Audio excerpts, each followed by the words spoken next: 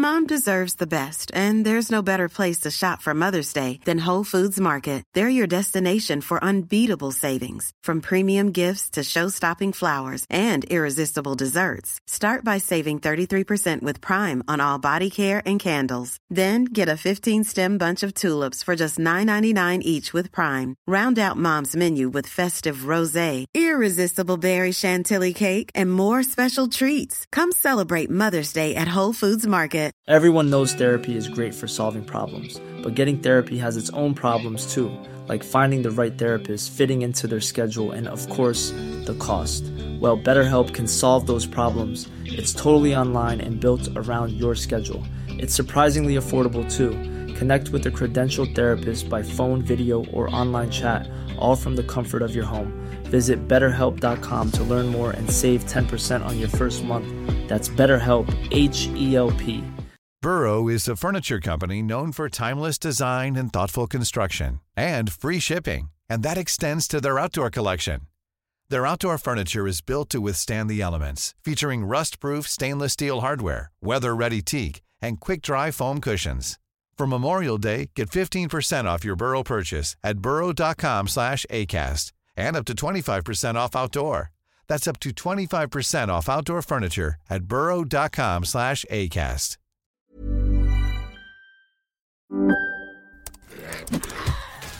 Wait, are you gaming? On a Chromebook? Yep. It's got a high-res 120Hz display, plus this killer RGB keyboard. And I can access thousands of games anytime, anywhere. Stop playing. What? Get out of here. Huh? Yeah, I want you to stop playing and get out of here so I can game on that Chromebook. Got it. Discover the ultimate cloud gaming machine. A new kind of Chromebook. Johannes, are you certain it was... It was Jeebel's doing, Miriam. No mistake.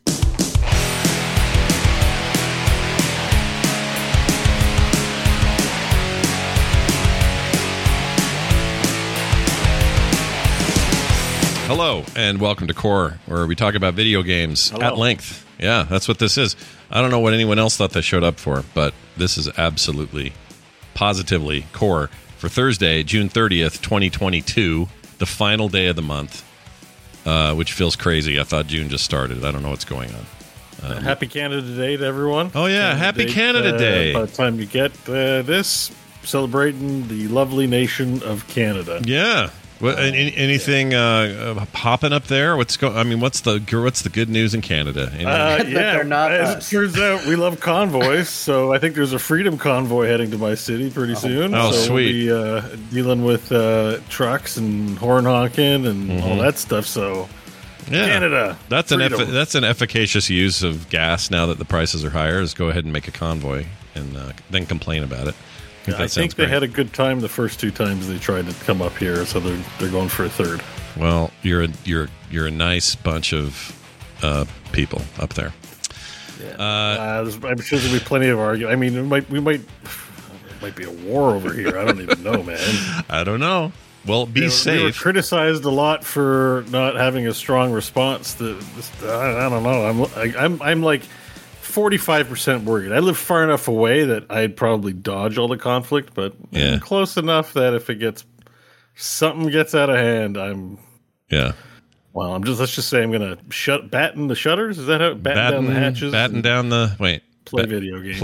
Ignore the death and the death and disease and pillaging. Hatch down the how does it go? Batten down the hatches. It is batten down the hatches. Yeah. Okay. Yeah. All right. For some reason that sounds wrong. Canada! Oh, that sounds good though. Excellent. Well, Canadians aside, we have one with us, and we'll have all of Bo's wonderful opinions. Of course, that's me, Scott Johnson, and John Jagger also. And we're just going to dive right in because there's some things that happened this week. Yeah, that's right. We like to bring you a little bit of news and views and that sort of thing. To start with, the Steam Deck specs got tweaked, and nobody told anyone. Well, they kind of did. But they didn't make a big deal out of it. And some people freaked out and thought it meant a cut in performance on the Steam Deck, which bummed me out because I think I'm getting one this next run, this next whatever they call it, the next wave. There you go, yeah. Wave, that's it. And they are doubling or tripling production, so new waves should be coming soon. But Valve says this will not impact performance. So they updated the specs on the Steam Deck. The models could ship with either a PCIe Gen 3 times 4 or PCIe Gen 3 times 2 variant of the 256 gigabyte SSD drive, or the 512 for that matter. These are those NVMe fast SSDs. It said in this article that I found on GameSpot, it does not seem that for the most gaming experiences, or for most of them, performance is unlikely to be affected by this change due to the fact that so few PC games are designed to take advantage of NVMe SSD speeds anyway. Steam Deck designer Lawrence Yang also told PC Gamer that the change assists Valve in making and shipping more units of the in-demand. If I could read, shipping more units of the in-demand device. I'm going to say that's not written great. I'm just going to say that. Valve also recently announced it's ramping up production on the Steam Deck. So, I don't know. Like, it's fine, I guess. You don't like hearing that you're paying the same money for a slower drive, though. I think the PC Master Racers don't care whether the games are adapted or not. This, part of it is just speed porn, right? Like, they're just like, what? Yeah. What? I'm not getting the speeds I paid for. What? Yeah, that's good. Probably the best they could do is say that if they have to actually do this because of supply chain issues or whatever. Yeah. And hopefully rest on people's good graces. But sure. Well, I'll fall on that sword. They can give me theirs when they're unhappy with it. I'll take it. Yeah, how about that? I like that. Yeah. If you guys don't send it to me, I want one. Yeah. Because I don't know how I'll get one otherwise, but I do want one. Yeah. So if you feel bamboozled, you can just send yours to me. Send a message over Twitter, and we'll get that set. Yeah, we'll get to John. Will take the slower. He'll take the hit on the slower drive. I'm not gonna give you any money for it, but I will sacrifice. I'll live with a slower drive. It's fine. It's hell. I'll even go this far. If you've got one that you paid for and it has the slower drive, and you're mad, I'll pay market value. I'll pay what you paid for it. How about that? Oh, look at that. Yeah. Mr. Moneybags over here. Because I can't get the damn thing. Scott's like, retail price. Scott's like, well, John's not going to pay you, but I'll pay you. Yeah, I'll pay you real money. But if you got a friend that is also, trying to unload because he's mad about the speed decrease, well, John's got you covered for free. Yeah. Yeah. Anyway, there was some other stuff announced this week that was interesting, like, from Valve. Portal, they're bringing Portal 1 and 2 and some other Portal stuff to the Switch, which we'll talk about later in a group of other things, but just kind of a weird week for Valve. It's like, yeah, we're putting a slower drive in there, but you probably won't notice. Anyway, see ya. And also we have games that are coming out on the Switch, a competing handheld device. I guess. I don't know if it's competing. These are still weird arguments people have about whether the Switch and the Steam Deck even like a occupy different weight class, right? So like Steam serves PC users, Switch serves, the Switch specs are so low end in comparison, right? It's like, yeah, let's just put our game on that device, Yeah, the Switch is still, it's basically an Android phone from 2017. And that's fine. It continues to enjoy a long life. I still think things look fine on it, but it's not like some powerhouse monster in there. It's a freaking I think the Tegra biggest 1 thing or is just, whatever. Just some games are natively 720. Yeah, I don't know. Well, we'll get to some of the things the Switch is trying to do to lure people in. I don't think it'll work on me because I don't care about Persona games. I mean, I probably should care, but I don't care. They're coming to PC, and you can play them. That's true. Coming to Xbox also. And then you can care. You can discover that you care. They'll be on it. You secretly harbored in your heart and soul a desire to return to high school. Yeah. While also fighting monsters in a nightmare. I think I'm developing that taste. I was looking at the Persona 5 game the other day, and I was like, maybe I want to play this now. So is the deal still in those games? I remember I played a bunch of 4, and I remember part of the deal was if you wanted to enter the realm of heroic fighting, you had to kill yourself, basically, right? You had to shoot yourself in the head. I think that was 3, and that was they had a thing. They didn't kill themselves, but yes, the thing that triggered their whatever to make the magic manifest is that they had things called evokers, which looked like guns, and they would put them to their head and fire. Yeah. That's probably less. It's probably a little more frowned upon. It wasn't popular when it came out. Yeah. I mean, it was by some. Like, there were some people that were definitely like, "Oh, this is edgy and cool." Yeah, it sounds awesome to me. Like it, I bought that game because of that. I was like, "This sounds awesome." I'm going to play this game unique. and listen to My Chemical Romance, and it's going to be badass. And that's what I did. Yeah. But it's it was good. And Persona 4 didn't have that. It was a different method. I don't remember. Well, they went into a TV. Like, everything was in the TV. So like they always have their weird little things. I think it's masks in 5, if I remember correctly. Oh, is it? How you feel about that? They really scaled it back since the shooting yourself bit. I thought maybe yes. Well, they where do walk you go? into each other's interests in that sequel to scale it up. Yeah. I remember really having a good time as far as I got. I felt like there was too much anime chattery going on, though. That kind of annoyed me. There was a lot of hanging around in class talking to kids about freaking personal life, and I'm like, let's get to a dungeon and turn-based fight something. What are we doing here? I realize that's where these you aren't build for me. your relationships, Scott. I Your know, relationships build your skills. But they're bad. This is the visual novel JRPG style. It is. It's what people come for. I wish I did. That's right. I wish I did. Maybe one day I'll convert, but right now those things bore me to tears. I can't do them. Maybe because the stories are bad. Okay. Now you might say to me, Scott, there's a lower. People would say there's a lower threshold for video games, and maybe even a lower threshold for localized Eastern games made in Japan or otherwise.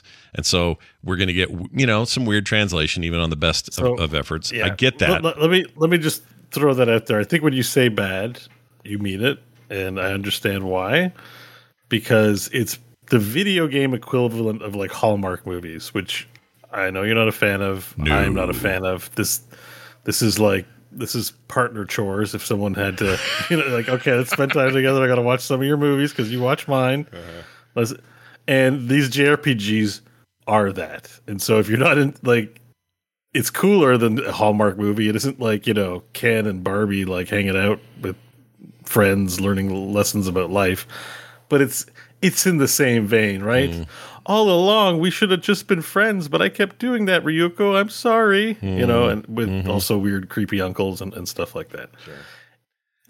I prefer it to the Hallmark movie, but it's melodrama and that kind of thing. It totally is, and I understand it has a place. It totally has a place in games. It should have a place in games. It's a mighty big soapbox to climb up, having not played the game, to go, it's got a bad story. Well, I played enough of 4 to tell you that I think that story sucked. At least as far as I played. I played probably... You're going to deserve every email. I played like 6.5 hours. Beef. 6.5 hours is probably not enough to get any kind of resolution on where that story was going.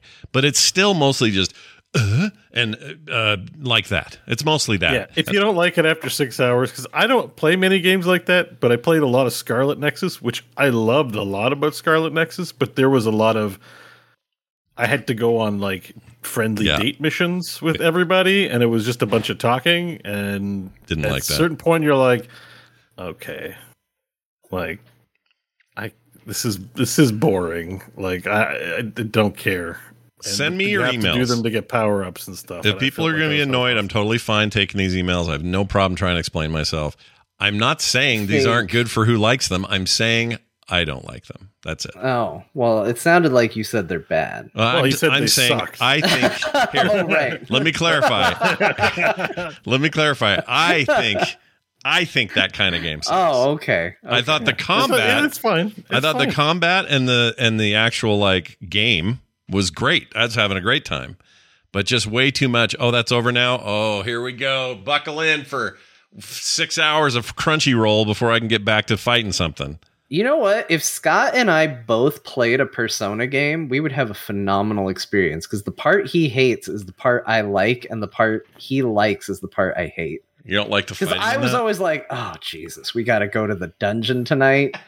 All right, here we go. Let's do a bunch of random battles. This is going to be fun. Yeah. So we could just pass the controller. It would be perfect. Yeah, I'd You're do like, that. all right, John, go do my schooling for me. I'd be like, you got it, man. We're gonna join the basketball 100%, club, yeah, and we're gonna do all sorts of good relationship business today. We're gonna make new friends. We're gonna study hard. Oh, it's gonna be amazing.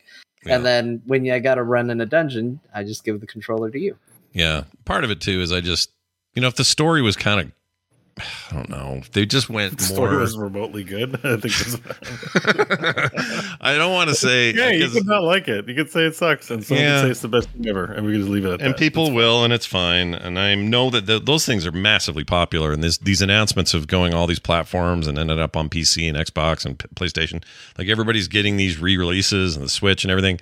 People are stoked. I am so happy for you guys, really. Genuinely. It's more of a Japanese thing. So, like, I enjoyed Yakuza, but there was definitely a lot of blah, blah, blah, blah, blah, blah, blah, blah, blah. Like, it's a lot of blah. The Japanese aesthetic likes a lot of blah. Yeah, they're into the blah. Super into the blah. And America's just like, where's the shooting? Give me the shooting. Call of Duty, baby. I like good story. Just tell me there's a devil, I'll kill it. I don't need to know why. I love good story. See, this is actually the opposite problem I had with the first Last of Us, which that may change with this remaster or this remake, because it looks like they're going to address a lot of this. But I really loved that story. Did not like how it played. And it's the complete flip. So I like... I'll admit I have a slant toward Western storytelling. The Japanese stuff sometimes works for me. Actually, the more ridiculous, the better. And I think Persona tried to make it all too self-serious about the relationship stuff. If it was more ridiculous and just kind of over the top, kind of One Punch Man level of like throw all logic to the wind, I would probably like it more.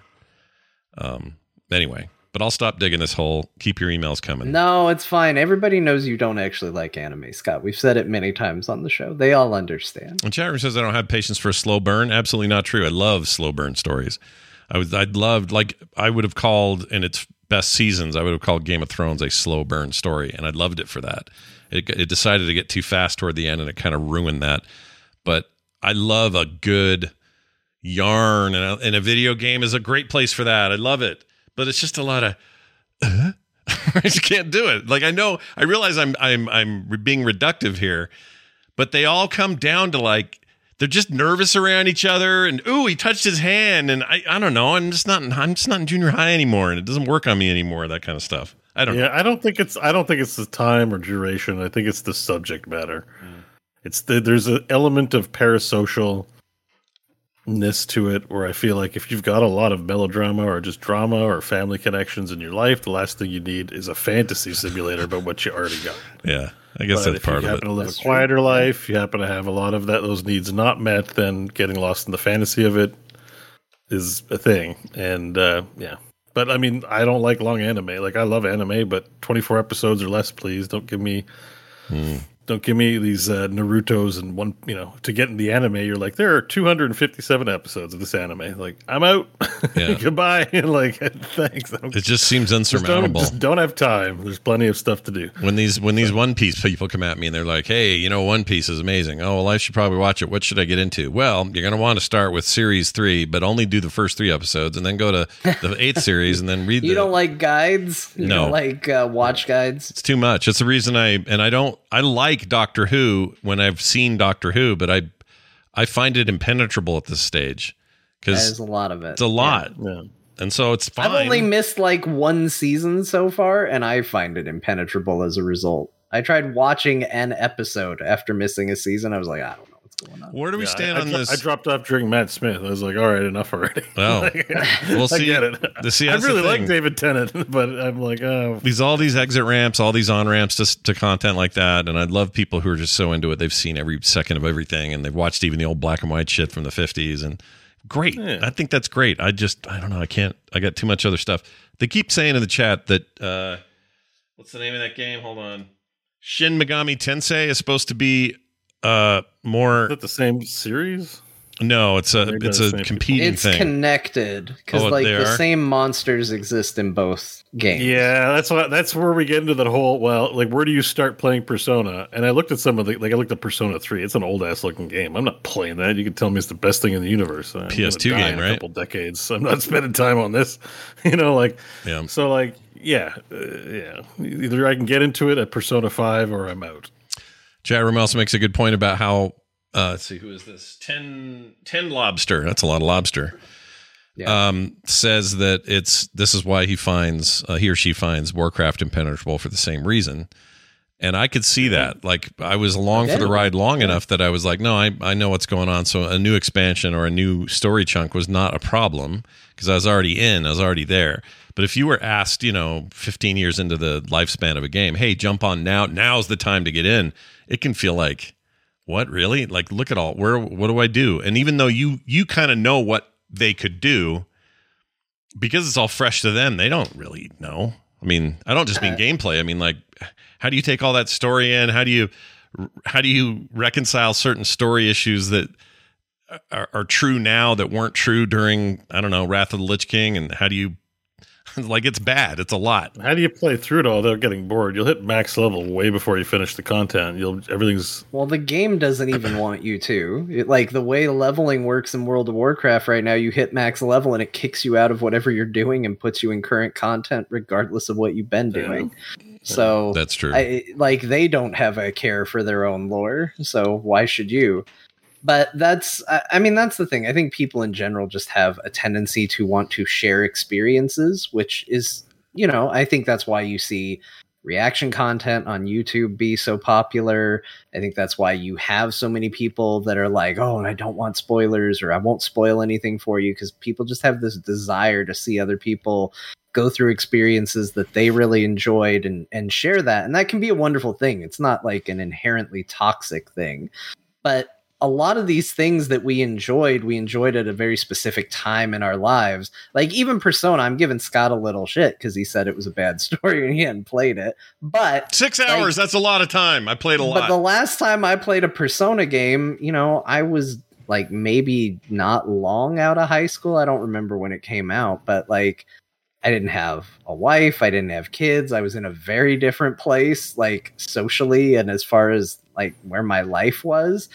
If I went to that now, there's a good chance I'd sound exactly like Scott. Like, I don't have time for this. What do you guys know about problems? Oh no, they may not like me. Guess what? I accidentally stuck my hand in baby poop changing a diaper today. Like, that's a problem. Sweet. That's a problem that needs solving immediately. Did the basketball coach? Not coach. That gets creepy. Did the basketball captain notice me? Like, I had excrement related problems this week too. I feel like, brother. Oh. Do we want to know more or no? Oh, I pissed my pants. Whoa, what? Tell me. That's well, I sat down to take a shit, and then I went to go for a pee, but, look, guys, I know this is a bit of a self-report, but my pecker was aimed out of the toilet bowl and peed into my pants, and I'm at work without a change of clothes, and I'm like, frick! Life's hard, so I don't care about your high school bullshit. Give me a game about real world problems. Wow. Like, I forgot to aim down before I went. Bo, can I just tell you, this is why they numbered them 1 and 2. Yeah. If you had anticipated the 1, if you had listened about escalation, I didn't know. You could have anticipated. 2 was first in this case. I had no inclination of a pee. I was just like, it's shitting time. And sometimes when it's shitting time, it's peeing time too. And I was on my phone. That was the mistake. Yeah. I wasn't thinking about and I went, oh shit, I felt a bit of wet. It wasn't that bad, but I had to spend a good 20 minutes trying to fan off my pants and hopefully. Oh, it's the worst. I've been in a similar situation. Like, hopefully I don't smell like pee. Like, God damn it, I'm going to be that guy. You get near that person, they smell like. Yeah, I had a teacher. And his butt was about head high as a student, so whenever he'd walk by, he like literally smelled like shit. Like the kids all talking like he wears diapers, right? Like you can't, and he'd be teaching the class, walking between the students, and you just smell shit. While you didn't smell it far away, you didn't fart, but as soon as he got within your desk, the shit smell came, and all the kids would be like, "Holy, what's wrong with this guy?" Like, oh my gosh, he's probably wearing a diaper, but it's not pleasant. Anyways, I get it. I didn't want to be that guy, so somebody might have been walking by and said, "Man, that guy smells like pee." Yeah, and yeah. Anyways, so write that, Persona. Yeah, write that, Persona, and that, ladies and gentlemen, is Steam Deck changing the specs on their hard drive for the main Steam Deck. I don't think people would believe that story if you put it in your video game. That's the kind of story that only happens in real life. That's right. This is a real life deal. That can't happen in fiction. Well, all right. Moving on. Speaking of things I wish were fiction, Ron Gilbert, creator of the Monkey Island series and a whole bunch of other video games, a lot of point-and-click adventure games. He also made that weird what was that weird Diablo-like game that was meant to be funny? And it kind of was, but it was. Oh, I know what you're talking about. Yeah, it had a real over the top kind of hero guy. I liked so much about it, and then something was wrong, and I don't remember why I popped off of that, and I don't remember the name.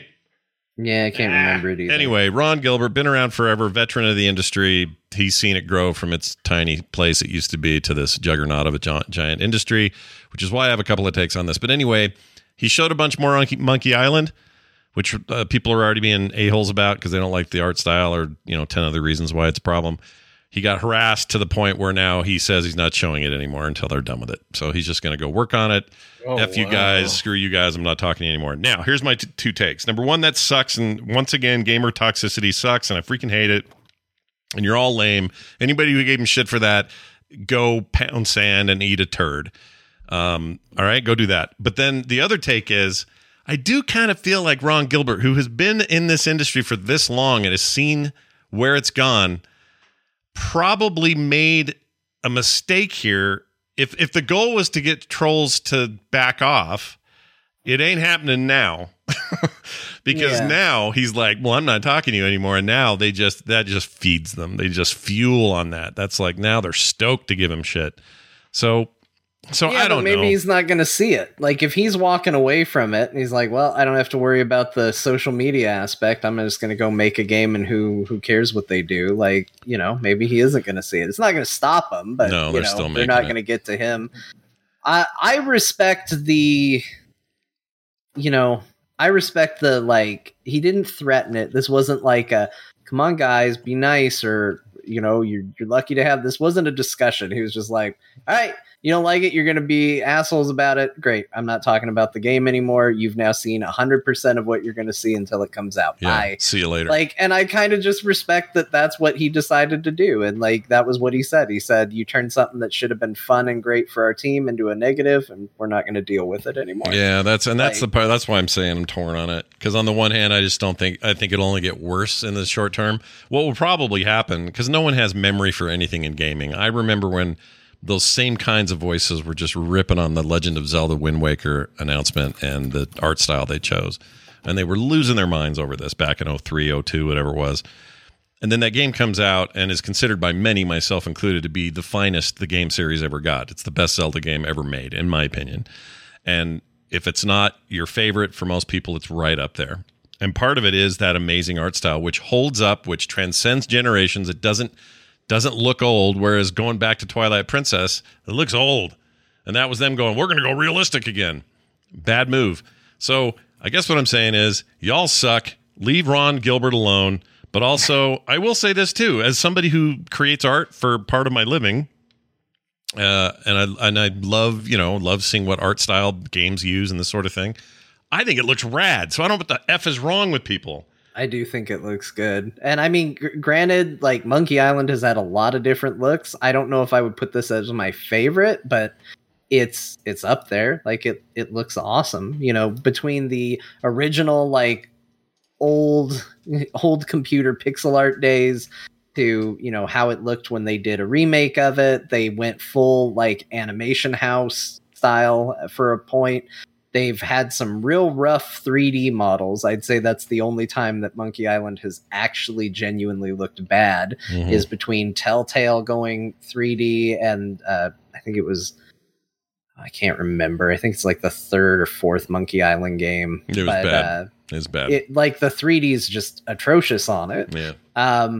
But it's a game that's never been about its look. Nobody's ever gone, oh man, you know what you got to get? You got to get this new Monkey Island. It's a game changer. Like, it's supposed to be functional, and it's about the writing, and it's about the characters and all of that. And, people have to be the way they have to be. Like, everybody should just be thankful they're getting more Monkey Island, because those games don't come around. They're not. It's not Call of Duty. You can't count on one every year, right? Like, and you really definitely can't count on them coming back with the original writing and creation team intact. Like, that doesn't happen. The last three were not them, and they showed it. It showed. So yeah, everyone just freaking calm down. It's gonna be fine, and it looks cool. I like this like weird. I don't even know what to compare it to. It's like it's just a little more haunted looking. which is my jam. I like those darker colors. I like that whole take. I think it looks rad. Looks like something my daughter would draw or something, which maybe I'm biased, but I just think that's a cool style, and it's also a very modern take. And haters going to hate, but I'm just a little worried they're going to hate more because they're like, fine, we're not showing you anymore. Well, that's like giving them a key to the mansion. They're all going to flip out. I just don't know who these people are. Like, who are the people that are the Monkey Island fans that are graphic snobs? Because like I said, the past, like Telltale, the fourth game, like none of those looked good. Where have all of you been? Like, where were you then? Like, why did you pop up now all of a sudden to be like, well, actually, like your game never looked good. So why are you turning into graphic snobs now? Yeah, it's like weird. It's the craziest thing to me. It's so bizarre. So, Bo, as someone usually if you have a complaint about graphics, it's just that it's stuck in the past. But this is a fairly modern take on a graphical treatment for a 2D point and click game. Do you look at it and go, ew, gross? Or how do you see it? I didn't play the original, so I don't have the same marriage to it. I can best liken it to, I like the G1 Transformers aesthetic, and then I always get, for later iterations, nothing ever looks like G1. And they make the new Transformers, and I guess I'm supposed to be happy about it, but I'm not. I like that aesthetic, but sure. I'm also not. It's not important. You know why it's not important? Like we all get up in arms about stuff. I mean, probably the most was just I hate what happened to Luke in The Last Jedi. But like that aside, I try to be a reasonable human being and realize if I don't like it, I can just move on with my life. Yeah. And so, people just not digging it. I mean, we're not talking about a big commercial studio that you can pressure into doing things a la Sonic the Hedgehog. Like, keep in mind, like, you teach people how to treat you. I've seen a lot of comments about different things, even the Sonic Frontiers, where it's like, if we complain enough, someone might actually do the right thing and fix it. So I can see people being like, hey man, we fixed Sonic, now let's fix Monkey Island, because it doesn't look like the way we expect it to look. Lame. And, I mean, I think it's lame too. But we're also not talking about. Are we talking about a big commercial product? No, and we're not. Well, I mean, it's bigger than. I just couldn't imagine wasting my life giving feedback. Like I would look at it and be like, I don't like the new art style, and then move on. Well, I'm not. Maybe I'll check it out, and maybe I'll be pleasantly surprised. Just like Transformers stuff. I didn't love the animation of the new Transformers trilogy on Netflix. Yeah, it's pretty good. Like Siege, War for Cybertron. Like, pretty looking. It was an all right story. Mm-hmm. The animation I didn't love, but overall I enjoyed watching it. And I think you got to look at this. Like John said, we're getting Monkey Island. Yeah, the way I see it is this: it's just the simple. If people don't, I don't have a problem with people not liking an art style. That's totally fine. But they're sending him dick pics, and not in a like, "Hey, Ron Gilbert, look at my wiener." They're doing it to just be a-holes, and they're like making threats, veiled or otherwise. Like that's just say you don't like it and move on. Go get a sandwich, little puss boy. The worst of us always ruin everything. It just seems like this caught the attention of the worst of us. And when you're in a police state, social points for using internet, then don't get mad. Look at your own actions because you're the ones that caused this. Like, just another example of like, just because you can doesn't mean you need to. If it's that bad, that's bordered into just abuse. And keep your little micro penis to yourself. Don't send pictures to Ron Gilbert. Is what I'm saying. Well, also if Nintendo still put out Wind Waker, then I don't think you're going to get this one to change. No, that one was on a much bigger scale. Like my goodness, I've never seen people. That was such a freak out. I worked at GameStop when that first got announced, and my goodness, the amount of people just coming into the store just shouting at retail clerks because Link looked weird. Yeah. It was like, well, what do you want me to do about it? People just get really weird about that shit, and I don't understand them because I'm sorry, but there's something missing in your life. There's something wrong with you. Yeah, I agree. It's just like, the same people who got mad about Metallica doing a grunge album. That wasn't like their old hardcore thing. And you Metallica, like, we're artists, we just want to do new shit. Like, I liked that album. People are like, there are people who are like, oh, I like this band when they did this, or before I liked Offspring before they sold out, or like all that kind of stuff. Like that's people grow to like something, and then when you change it, they some people don't understand that life is evolving and impermanence, toxic including fandom. our own lives, and some people just don't accept that. They're just like, this is supposed to be X, and it's not X. And so my expectations are disappointed, and I want someone to hear about it, and then they're just going to be abusive. And now they can do it. Imagine if we'd have had the social internet in 2002, John, when everybody was bugging in your store. I mean, maybe they wouldn't have come into GameStop. It would have probably made my personal life better, but it would have been way, way worse. But people pissed about Star Trek and Star Wars would take out whole page ads. That's right. Times and stuff. Like, this is not new. I think that we have this problem where, yes, internet is changing the way we do things, but people being shitty it's as old as time. Like, it's as old as time. Like, people were shitty during the World Wars. Yeah. Like, there were, people are shitty now. They're still shitty. And it's got nothing to do with the internet. It's just delivered to your door faster and in greater quantity. Yeah, it's just everyone's got a platform now. So I watch I make a point of this. I follow a couple of TikTok channels that do nothing but like old VCR stuff or local closed cable, or what were they called? You'd have a cable station, but it wasn't available to everybody. It was like what is it? Local access? Local access.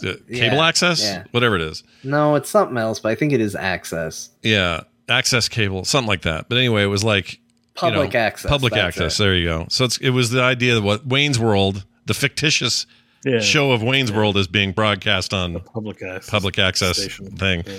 So anyway, what was my point? My point is, those people existed then. Like, I look at stuff from the 70s and 80s. Wackadoos, just angry, pissy shitheads with a video camera and maybe a friend who passed it around. But that was the extent of it.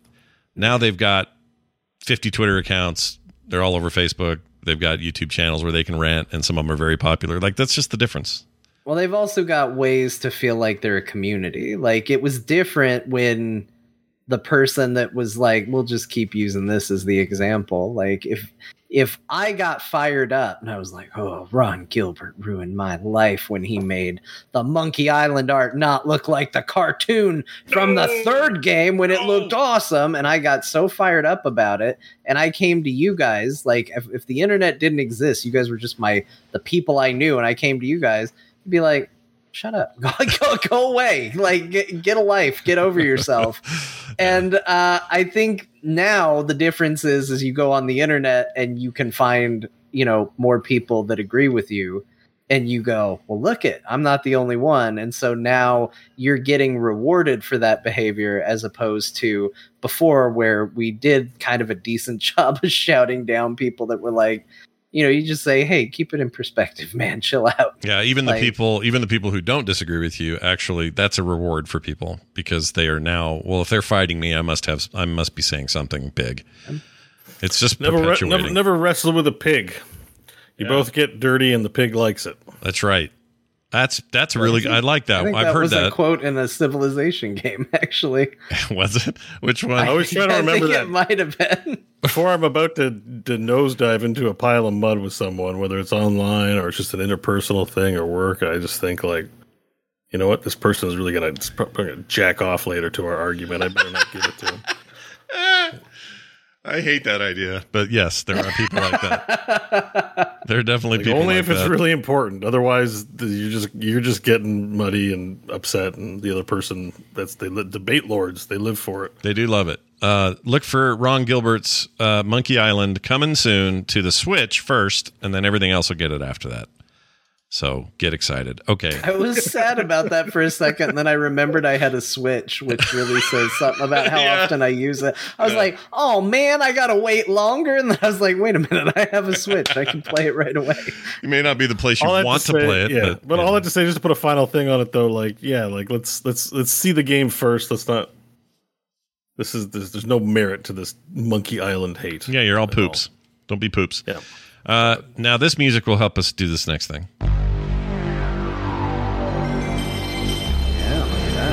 remember that? Oh, boy. And there's a little tinkle at the end. Listen. Oh, it's like a little, like Bo with his toilet problem, a little tinkle at the end. I associate that sound 100% with Resident Evil 2. I do as well. Resident. And then you hit the thing and go, Resident Evil. This is the first PlayStation game I played, and it was from a borrowed PlayStation, so I didn't know this was a thing in front of every video game that you put in the thing. Mm-hmm. Because up to that point, the idea of a load screen for consoles was insane to me. Mm-hmm. And so is just the sound that played before Resident Evil, and then I put in a different game when I eventually got a PlayStation. I was like, it does this every time. It really confused me. I thought it was just part of the credits. I love that. People get really attached to these sounds. Like when there were a few years there where the Macintosh stopped having their normal startup sound, or the one that everybody was used to. You want to talk about a weird outcry. People lost their frickin' minds over that, and they brought it back as a result. So now it's there again. But for a while, No, go ahead. The one for PlayStation 3 is always just immediately makes me think of South Park, where everybody's smelling their own farts and liking it. Because the PlayStation 3 one is the most up its own ass with we're a sophisticated console sound I've ever heard in my life. Well, now I have to play it, so let's hear it. This is PlayStation 3 startup. Here you go. Wait. Okay, here we go. I don't know if it's going to be very loud. Here we go.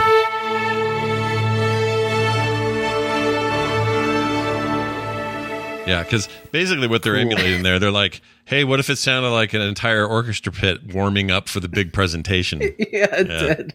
Yeah. That's exactly what they thought. What they thought it would be. Their console sales demo was art history teachers and wine connoisseurs. Yeah.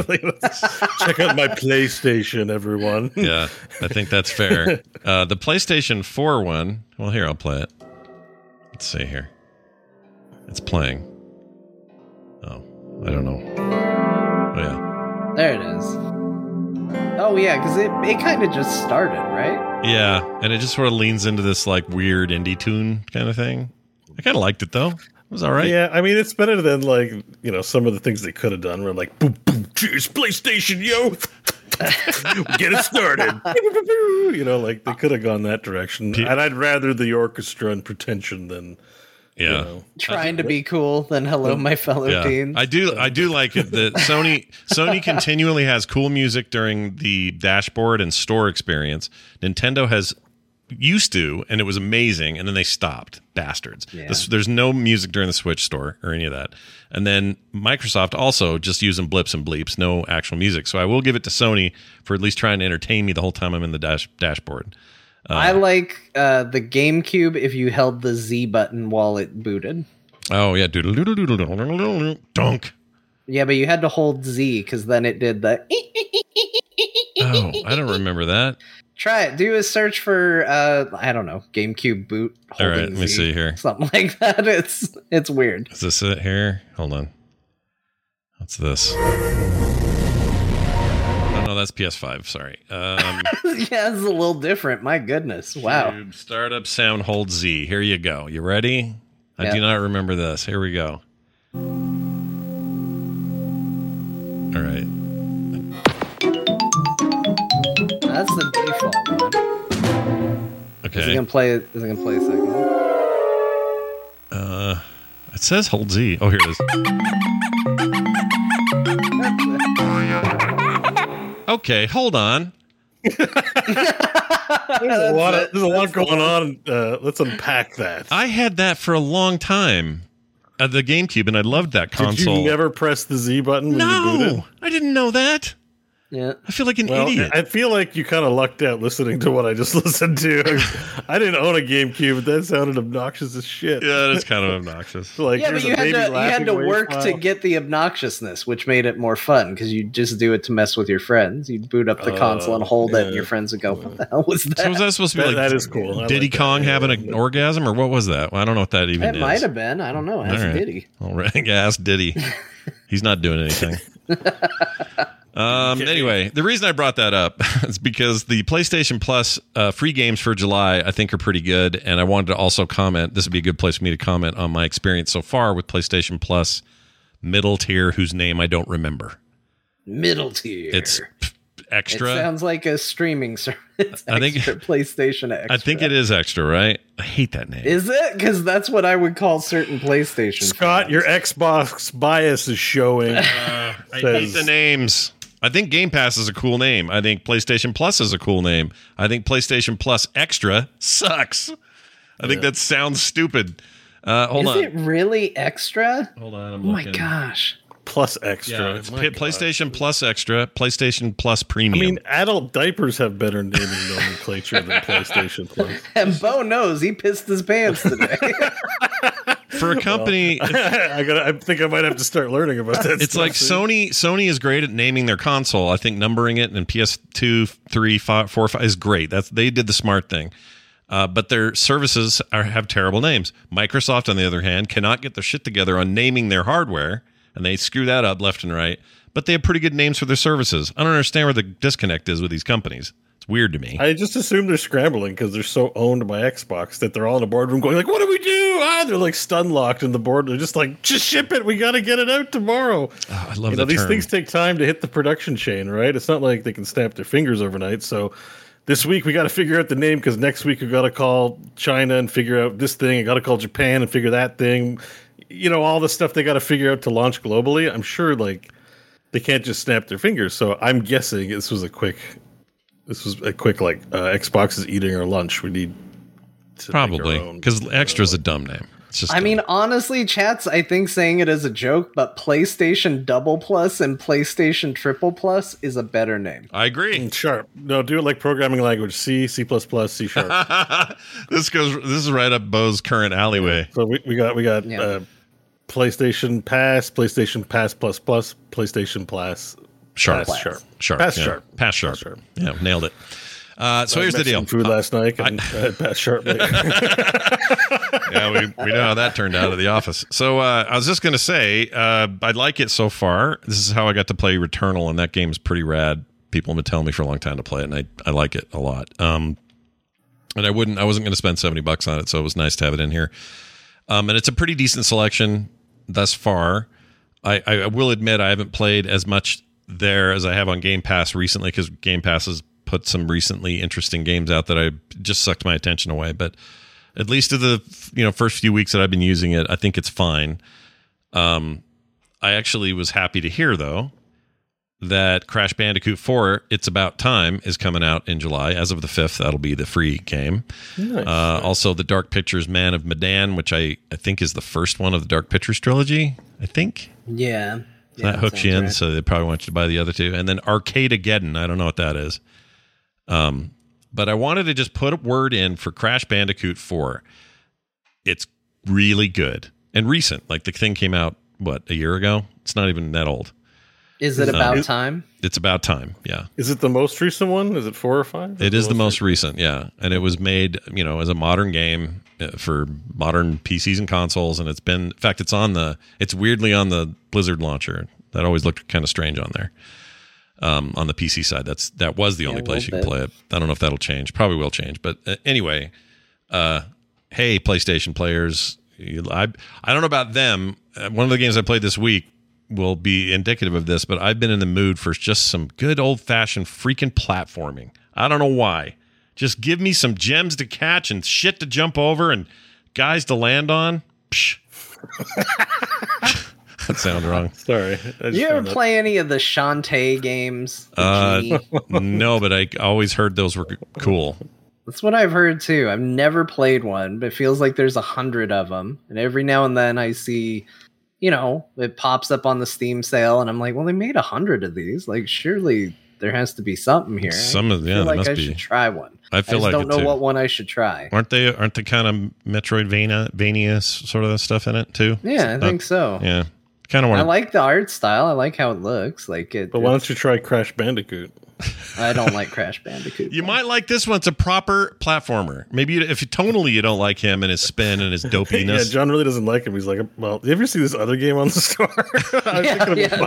I understand you like bandicoots and pants and stuff, but what about a genie? So what is it you don't like? I know what you mean, John, because I see that game all the time too, and I'm like, nah, I can't do it. So what is it about it? What pushes you away from Bandicoot? Well, I honestly, if it's a actual platformer, like that does help because I just don't like the run towards the screen. I think like those sat were great. down and was like, hey guys, run towards the screen. You're like, okay, I can think of 100 problems with that as a design element, and guess what? It's a problem across the board. I agree. I just never got into Crash because I didn't think those games were very good, and I tend to be like, I know the lore of Crash Bandicoot's probably not a real good novel, but I do tend to be the kind of person. I do tend to be the kind of person that's like, well, shouldn't I start at the beginning? How am I going to know who this character is? Like, somebody's going to show up and be like, Crash, I'm going to get you. And I'm supposed to know who that is. How are you supposed to play any Mario Brothers games when you haven't played the first one? Like, there's so much canon. Yeah, I know. Well, I have. Thankfully, like Doctor Who, I've been with that for a while, and I know who Bowser is. That's true. Of course, Bowser wasn't even there. Imagine if you were a young person, could you play Mario with all the Mario that exists previously? Probably, because they kind of tell the same story every time. Yeah. One of the offshoots. I think Crash falls into this category. You play Paper Mario or one of those, maybe you'd be a little lost because they do get a little deeper in that stuff. But for the most part, it's like, here's King Koopa or later Bowser or for a while Birdo or whatever. But they're all here to get the princess, whichever princess it is this time. What do you got to do, Mario? I guess I got to jump and land on shit and get to the end with the flag. Okay, you're in. Yep. You're in. But Crash Bandicoot 4 is a proper game. Say at one point they were all just actors putting on plays every game? No. I mean, I've never heard it. I'm telling you, I think he did say that. I think that's something he said. That all the Mario characters are, like, they're not... I don't want to say they're not real, because but like that the idea is that they are all actors putting on a play. Like, these are their performances. Yeah. So whether it's Chris Pratt knows about that. Yeah, let him know. He needs to make sure he brings that to his Mario. Mm-hmm. By the way, it's like Mario and Luigi are people, but then it's like Anthony Starr isn't Homelander, but then he becomes Homelander when it's boys' time. So Mario and Luigi are just like dudes showing up for their gaming gig. Mm-hmm. Yeah. And then when the game, like that's real. That Miyamoto like what's his name? I think he said that. In 3, they actually show it because there's literally a curtain that like drops and opens to start the story. But I'm pretty sure it's like Joaquin Phoenix. Every role Joaquin Phoenix does, he apparently he's weird with it. Or Jim Carrey when he played what's his name in that Man in the Moon movie. Can't think of his name. Oh yeah, where he said he was channeling his ghost. Yeah, that if you haven't seen that documentary, recommendation for everybody listening: watch the Jim Carrey. Andy Kaufman. Is Andy Kaufman? I've seen that. Yeah, I watched that documentary. That was nuts. Yeah. It's kind of wild. Yeah, absolutely wild. I really enjoyed it, but it was something else, man. Anyway, those games are coming. Crash Bandicoot 4, I don't think people should sleep on it. Also, Crash Racing, Team Racing, the remake version of it is fantastic. It's as good as Mario Kart. Send your ats to me and yell at me as to why. You like Crash too much. I kind of like Crash. I don't know. I have a soft spot for him. I don't know what it is. And I'm right. And I agree with you about those first 3 games. I don't want to run toward the screen. It's lame. But that racing game's really good. And 4 is like a departure. So worth looking at.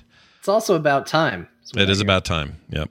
It's about time that we talk about time. All right. How about Nintendo Mini Direct? There's a couple things worth mentioning here. Nier Automata coming to the Switch. I think that's a great place for that game.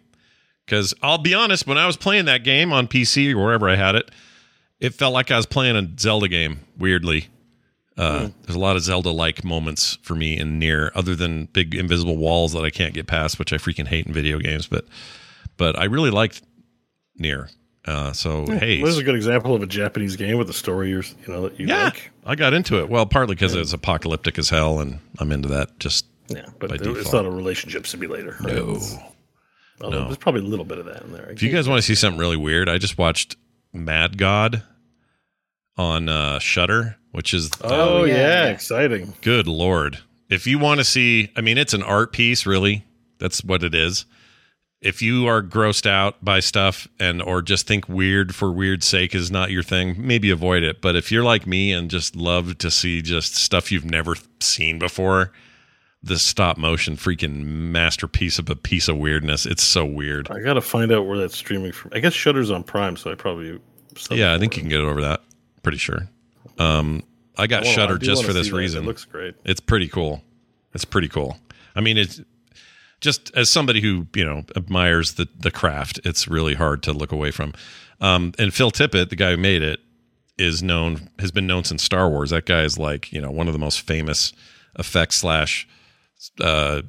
motion or stop motion animators in the history of the planet.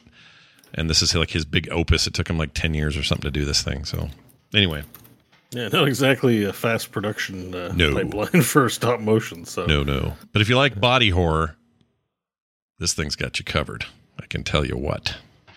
Anyway, on to whatever was next. Oh, this story. This is pretty right up our hole. Okay. Blizzard Entertainment over there, part of Activision Blizzard, bought the Spellbreak developers and is shutting that game down. So they're buying that game, they're buying the devs and then they're shutting the game down. So that game will end next year. And it's a battle royale game set in a fantasy universe, which I actually was one of the BRs that I thought was at least doing something different and cool. But that's such a competitive nightmare trying to make a battle royale and compete in that space. I don't know why anyone would even try it, but they didn't work out great. The numbers aren't there, but they have the chops and the game's really cool. So they're bringing them on board to work on World of Warcraft, whatever that means. I don't know if this is purely a PvP move. That's about 100 staffers, 100 folks that are coming over, and it is directly to the WoW team. So I don't know what this means, other than I played some of that game, Spellbreak, and it's cool. Yeah, it seemed like a really cool idea, but it's kind of funny because I was looking for games to play and I checked it out on Steam and I was reading the reviews and it was generally very favorable, but nobody's playing. Yeah. Yeah, that's what I had heard too. Like the only things I'd heard about it were people going, this game's actually got something. But then nobody actually playing it. That's what I mean. It's just so competitive, that space. I don't know how, with Fortnite and Apex and freaking Warzone and these big giant players that exist as kind of the battle royale place to play. I don't know how anyone else even wants to get into this unless you're doing something weird like Fall Guys is doing really well. Well, it's because you're a bunch of dopey looking little pill people racing to the end of a thing, and it's not just shooting each other like the rest of these games are. And at the end of the day, Spellbreak, for all its cool features, it really was just wizards, and instead of guns, you had a cool ice, blast, and instead of a car or whatever, you could fly short distances and then augment that flight. And they were kind of playing that game. The presentation style was really nice. It had like nice art and nice like overall aesthetic. I agree. Yeah, like it wasn't. It's. I feel like it's too bad because I really liked the idea, but like I also didn't play it. But there was, I definitely dug what they were doing with it, like a wizard battler. Mm-hmm. And I'm sort of sad. I'm understanding why it has to be that way, but I'm sort of sad the headline isn't Blizzard acquires studio in order to make Spellbreak awesome or something like that. That would be cool. It's like, I don't know.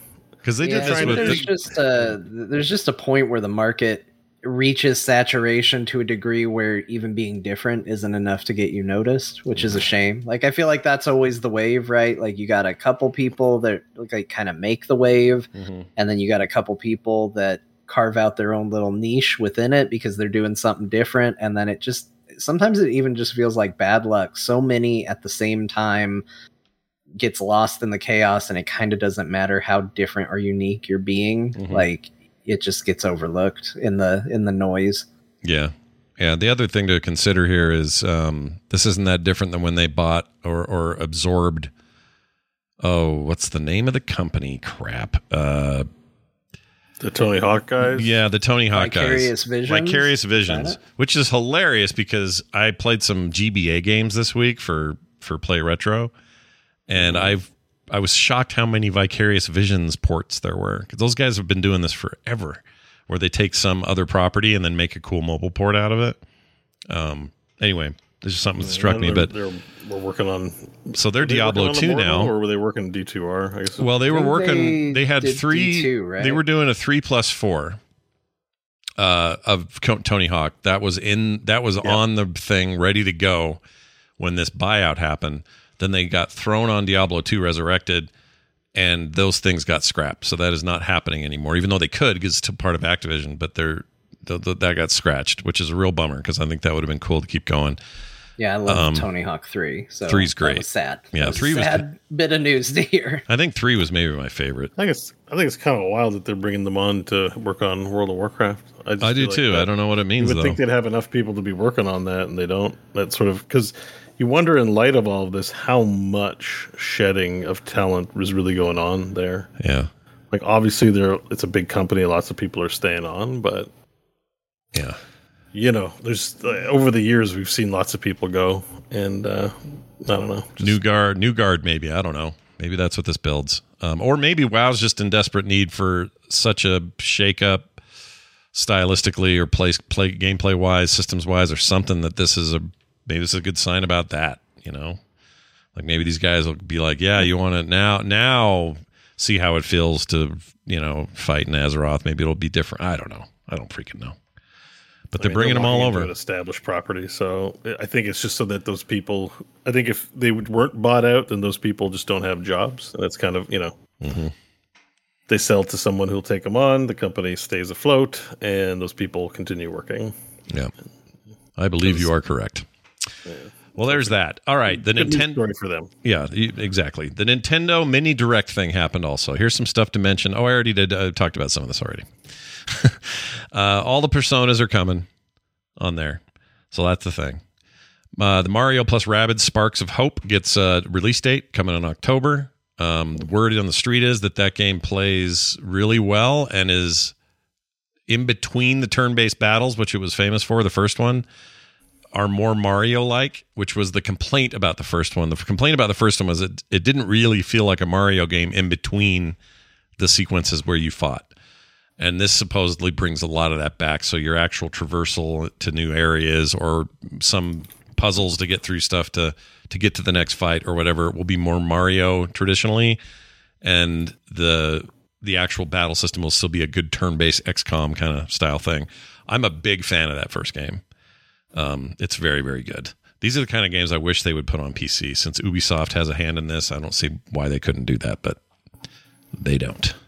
But that's coming in October. I'll probably get it. Bomberman 2, R2 got announced. I say that because I like R1. I know it's a controversial title, but I love Bomberman, and whenever there's more Bomberman, I don't complain. Okay, that's just the rule with me. Especially now with Konami owning them, and they're just kind of butts about it. Anytime there's new Bomberman, sign me up. And Pac-Man World Remake coming to the Switch and everything else. Switch mentioned it, but it's coming to Xbox, PlayStation, PC. If you guys didn't play Pac-Man World on the PlayStation 1 back in the day, you missed out. That was a rad platformer.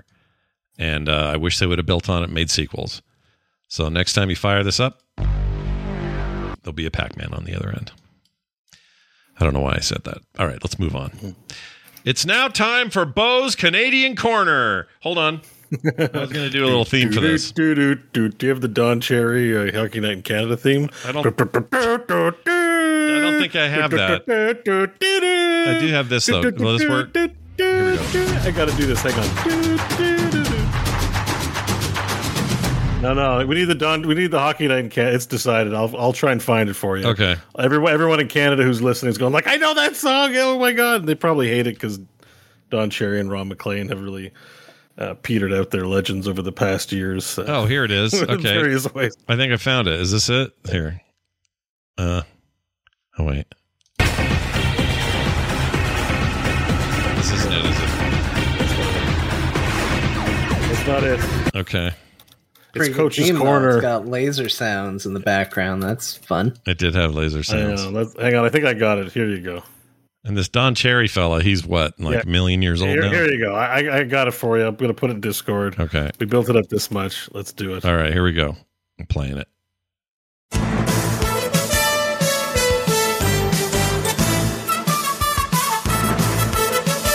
There's so much recognition happening now. So that's like Hockey Night. Was this like a regular? It's Hockey Night in Canada. Yeah, it's been an institution in the age of TV. Like I said, Don Cherry and Ron McLean have really tarnished their reputations being crazy libertarian conservative weirdos, etc. But it's the music we all recognize up here in Canada as meaning hockey on television. him with Spuds McKenzie? Is that what I saw? I think that's his dog, but I can't remember what he's called. Oh, he's 100% Canadian, it says here. Don Cherry's Rock'em Sock'em Hockey. Don's best hits, by the way, goals, if saves, you're looking goose. for a good compilation hole to get into on YouTube, hockey fights still rule the day. Even I look them up sometimes. They're pretty awesome. Oh, they're amazing. I don't like the ones where someone gets sliced in the face with a skate, though. That's no good. Yeah, those are kind of rough. But well, anyway. It's a real man's sport. Well, actually dangerous. Baseball and hockey. Bo's going to spend a moment in the Canadian corner and tell us all about some controversial video there's some thing. gaming news. All right, enough beating around the hockey net. There's some. I like that you've turned this segment into a stereotype. Yeah, you did it, and you've brought it right to it. Around the hockey net. I don't know why I'm doing this. I hate myself. No, but there's actually some headlines gaming related, and I thought it probably wouldn't hit your radar, but it is sort of news. And one of the big ones right now, there's a bill in Quebec, I think Bill 96. Now, Quebec's always been kind of rough because of the language laws there, and what they're proposing is that your access to public services and business would be only in French. Oh. Quebec has a $2 billion a year gaming economy, essentially. Ubisoft, Eidos, a lot of the games you love. I mean, Eidos was a Game Awards winner this past year, and Ubisoft's well known throughout the world. Just to name a few, there are tons of developers up there. Not all that talent is from Quebec. A lot of that talent comes from outside of Quebec and are English speaking, and it's actually causing a huge issue for developers that are headquartered there because they can't attract talent if the people who come here need to speak French in order to be able to gain access to services and live. So it's still, I think, being proposed and hasn't been enacted into law, but I don't know. It's a gaming news.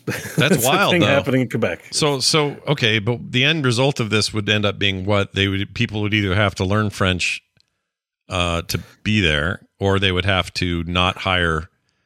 Yeah. So Canada was formed on a compromise between the English and the French. Mm-hmm. And there's a lot of debate over the history, of it. French is a national language, but it's mainly only spoken in Quebec, and they do a lot. We're going to get into this in the other article, but there's a lot of factions that want to preserve culture. Too many Francophone people in Quebec speaking English. Oh no, that's a threat to French culture. We're going to mandate you speak French. And so there's always this French contingent politically pushing for French language laws in Quebec. French part of every sign has to be bilingual, and the French one has to be like 4 times the size of the English text. That's just imagine if one of you, New Mexico was like that, where it's like you have to speak Spanish in New Mexico. It's the law. But doesn't everybody in Quebec know English too? They all know it. Yeah, but the people there, the Francophones, find that an invasion of culture. They're like, we're French. Our language is French. So don't speak English. Speak the language of your. It's one of those culture things, right? Where it's like, and we're going to get into this in another article because forced culture Canada always and that works. kind of shit is like hand in glove. Yeah. But this idea of forcing your culture on other people's always it's always had a happy ending in human history. It's always. They say worked it's out. your own culture, so you're hating yourself. And I grew up in Quebec. I was actually I went to French immersion school, and I've lived in Quebec a long time. This is a way of life for us. So, but it just touches gaming tangentially in the sense that maybe Ubisoft might no longer be if they can't operate and get the talent there, if this goes into law, there may be an exodus, maybe. I don't know. Oh, wow. People, we're all thinking of coming up there. You're thinking about going next. Yeah, up here's great and all, but one of the things they're going to have to get used to is, especially the next one, it actually affects our show. Yeah. Potentially. So, is in Quebec, better learn to speak French. You don't have to right now, but they're pushing laws in that direction. Weird. All right. Here's another news article. This tangentially relates to gaming. It more relates to our show.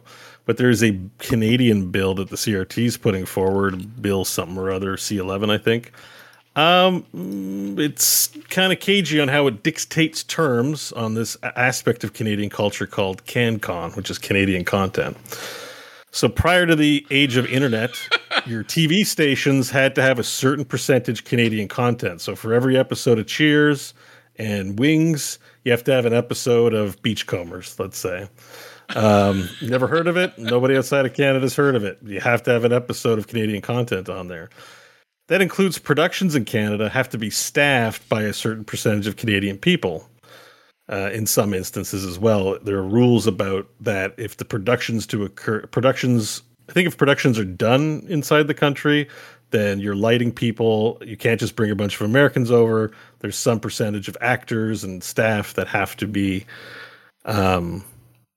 Canadian, and they have to have a certain percentage, I think, even of representation from the unions here, like in terms of actors. Is Quebec Quebec's basically your Texas, right? You guys have a Texas. It's just called Quebec, and they want to secede and have their own country. Is that the deal? We have a couple like Texases. You got Quebec, and then you got Alberta. We got two of them, kind of. Sweet. But these are like old feuds and problems. And hey, democracy is great. We have debate, so have your perspectives. But the way this affects it right now is this bill would affect YouTube, Spotify, all kinds of content distribution to mandate to show like TikTok content, for example, with Canadian content percentage, and there being rules about it.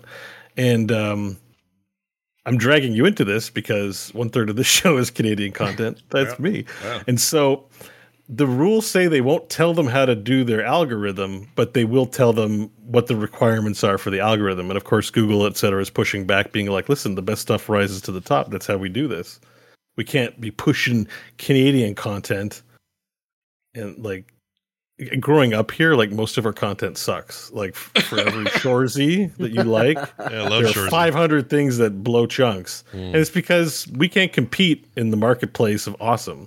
We'll never have as much money as the Disneys and Warner Brothers and the NBCs and shit like that.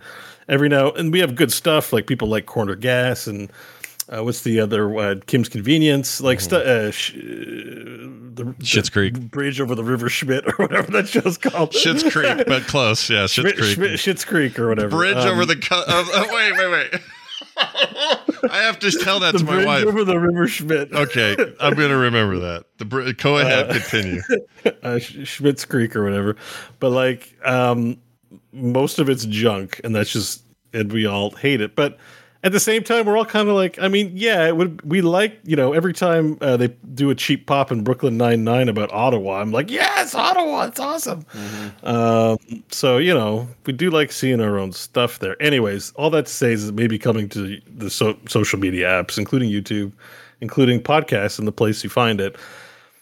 And like, if we don't maybe apply for license or something like that, it's possible our fine Canadian listeners will no longer be able to easily access Core because it's considered an American show. So we may need to look at that if it goes through. So that's new. That's just the news. That's what's happening. Can't we fake it? Can't we fake it to your government that they would be like, oh no, it's based here. Bo runs a show. It's based here. We don't have to fake it. So let's not lie to a government. That's not a good, not a good direction for us, for anyone really. But we are CanCon, but we may have to because you're publishing it from the States, your YouTube account might be in the States. So we might have to say, I imagine there's going to be bureaucracy associated with this in order to make sure we get on search algorithms in Canada. Not that I'm sure it's not where our bread is buttered in a big way. Anyways, I don't know what our metrics are, but I do know we have Canadian listeners. So I wouldn't want our discoverability to be ruined. But a lot of people are not fans of this because people are just going to thumbs down and hate the things or ignore the stuff they're forced to do. But that hasn't stopped Canada in 100 years. I hate to break it to the world. Like Canada, they don't give a shit. They know they're right. They're going to push it through. So probably that's coming. It's like the idea of somebody putting together a Spotify playlist, and every time they add 3 songs of Celine Dion pops in there, and they're like, no matter what it is, just whatever you do doesn't matter. You're like, I want to add all the World of Warcraft soundtracks, and then all of a sudden you got the theme from Titanic popping. It's like you got to make sure I don't know, Paul Schaefer's in 1/3 of all your content or whatever. I mean, I know as Americans, I think that probably sounds insane to you that the government can dictate content, but not lately. No, that seems like the thing a government would want to do. Feels like maybe sometimes. We have a long history of CanCon, and I would say, it makes sense. Growing up, I'd be like, Canadian content, turn it off. Sweet, it's time for Cheers, or it's time for Inspector Gadget, or something I anything but Canadian content. Please, you know, part of the must-see Thursday lineup. And so, like, this is the Quebec thing. Quebec's like, but what about our culture? Preserve it. And then Canadians like, what about our culture? We'd lose our Canadian identity. And everyone's like, just make good shit. We don't got people that make good shit. Then shut up and let me watch Star Trek. Okay. Yeah. You know. So, but do you guys have any good sci-fi up there? Like, could you point to anything and go, "Oh"? I think Orphan Black is a Canadian production, but I couldn't make it. That's a good show. Episode. It's all right. I couldn't make it. Like, you should just lean into that DALL-E technology, and anytime a flag of a different country origin is shown, you just replace it with the Canadian flag. Yeah, just swap it out. And then just throw in a couple of A's over all the dialogue and pretend 100% of the content is from Canada. One other thing to point out here, Han Sanitizer says Battlestar Galactica was filmed in Canada. Like 80% of American stuff. So much is filmed up there. Yeah. But it's still, and they probably follow CanCon staffing rules when it comes to, you know, staffing their production units. Yeah. But it's still not. It's not a Canadian production. Like, that's the vacuous weird thing about what's considered Canadian content. It's like, you know, there's a lot of stuff that's American made that is universal, especially sci-fi, that is like, I mean, is it American? Like, what does that even mean? You know? Yeah. We're so similar, but there's just a contingent of people that want to preserve Canadian culture, but they don't want to. I guess they don't want to get, like, it's the whole thing about government mandated stuff. It's more about bureaucracy than about finding what sells tickets. Yeah. And what is a good story. And you get poo content because it's about ticking boxes, not about moving people. And that's always been the difficulty here in Canada, is we don't have a lot of that. And most of our talent, you got our Ryan Reynolds. You got him. Oh, yeah, we already got him. Thank you, America, for stealing Ryan Reynolds. We got Mike Myers. We got you got Seth Myers. No, Seth. Was it Seth Myers? He might be. No. Mike Myers. Norm Macdonald. You got Norm Macdonald. Well, we had him, but yes. And you had Tom Cruise. You got Keanu Reeves. You got Bieber, the Wasp, Ant Lady, the Ant Lady, right? Jim Carrey. Jim Carrey's another one. Yeah, we just take them all. We maybe send them back when they're done, but because those people are like, I can make a little bit of money, or I can make way more down here. You know, like, and there's even way more. I'm pretty sure 50% of a lot of the Hollywood people are somehow Canada connected. Oh yeah, of that. I mean, Second City and everything that came out of that. The Kids in the Hall are all big again, and everyone loves them. They're Canadian. Like, but there isn't much in the way of. There isn't like a healthy booming source of money behind selling CanCon. So I will say this though: the term CanCon sounds like a recycling convention, and I really like it. Yeah, I want to go there. Yeah, what are we doing? This is the aluminum content. Your average Coke can has gone down. What are we going to do? Well, I'll see you at CanCon. We'll have some ideas. Yeah, and Omega 9X6 is best. After living here for a while, Canadian culture is basically screaming, "We are not America." I mean, it's pretty much right. Yeah. Like. Celebrate what you're good at and recognized for. There is good Canadian content. I mean, Cronenberg is a Canadian director. Yeah. It shows in the style, the way he makes his films too. Mm-hmm. And that's about as Canadian a filmmaker as you'll find. Adam Egoyan is another one. There are some really good filmmakers and storytellers in TV, but not a lot, and not a lot of money in it. And I don't know. It's just. Everyone knows, like, you're not going to force something to be good or culturally relevant. Like, things just are culturally relevant, right? So, be proud of being the culture that Americans pretend to be when they go overseas. That's right. Is it true Seth Rogen's I didn't know he's Canadian. Yeah, he's a Canadian. Okay. Well, he should go back up there because the weed is plentiful up there. He wouldn't complain anymore. Well, I think he hangs up all year, and when he needs a paycheck, he comes down here and works on stuff. That's true.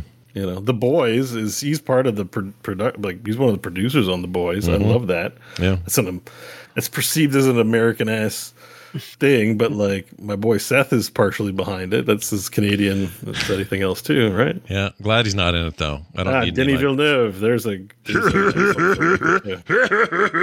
I hate his laugh. It makes me want to die. Denis Villeneuve, your Dune director. Oh yeah, baby. He's as French Canadian as it get. That guy barely knows English, and we found out today that the movie Dune, not Dune 2, but Dune Part 2, got delayed by a month, so you have to wait till next. But he's November. a traitor to CanCon. Like he's down in the States making your big movies. Why isn't he making the Trudeau the biopic up here? That's a good point. It's exactly you're exactly right. Champion de Canada or something like that. Like come on, man. That's where all the big Hollywood money is down here, baby. All right, well, that's Bo's Canadians Corner. I'm gonna download that song later and like clean it up and get it like as a part of the thing, and we'll use it on the show. Yeah, go ahead and do it. Like that the reputation of that bit is so in the ground now. It's probably fine to use it. I do love I didn't know about this stuff. I like learning about it. I think this is great. So yeah, I guess who's your TV like sports legend? Well, he just died, but John Madden was a big one. I would say right now it's probably the guy that used to work with Madden, Al Michaels. Al Michaels is a Canada's big deal. John Madden, but for hockey. That's that sounds right. Playing it. And like I said, their reputation is so in the dirt. I'm not saying like I'm a big fan of them or anything because they both had. As the whole social justice, social sensitivity movement has come into round, they really have not done well. They haven't handled that very well. No, no, but if you were in the 80s or 90s, they were the good old boys you saw on TV every time there was a hockey game. Back then we had Al. Was it Al? Yes, who used to say yes all the time. Forgot his name. Is it the guy that they always got for like the Jock Jam CDs? Yes. That would be "It's awesome, baby." Oh no, like that's a different guy. That's a different guy. That's a different dude, and I forgot his name too. I can't think of anybody's name right now. Oh, Marv Albert. That's the guy I'm thinking of. Oh yeah. Marv Albert used to be. He was huge for a while. Like every big NBA game and finals and all that stuff. He's super huge. Went on Letterman all the time. Was like this very popular sportscaster, and then he got caught biting a prostitute's butt. and was that what you're gonna have one? Like, was that the charges? That was the charge. It was like bit her butt real hard and bled. It was real bad. And you shouldn't bite a butt that hard. I agree. No. Let me see. But I mean, maybe that was. I guess they weren't just that into it. I mean. Let's see. Here it is. I mean, okay. He's 81 now? Holy shit, he's old now. But anyway, at the time... I've told enough ghost stories for one show, but, Here it is. Albert was accused of sexually assaulting a 42-year-old woman named Vanessa Perchach in 1997. She accused Albert of throwing her on a bed and biting her and then forcing her to perform oral sex after a... Emphasis on the oral.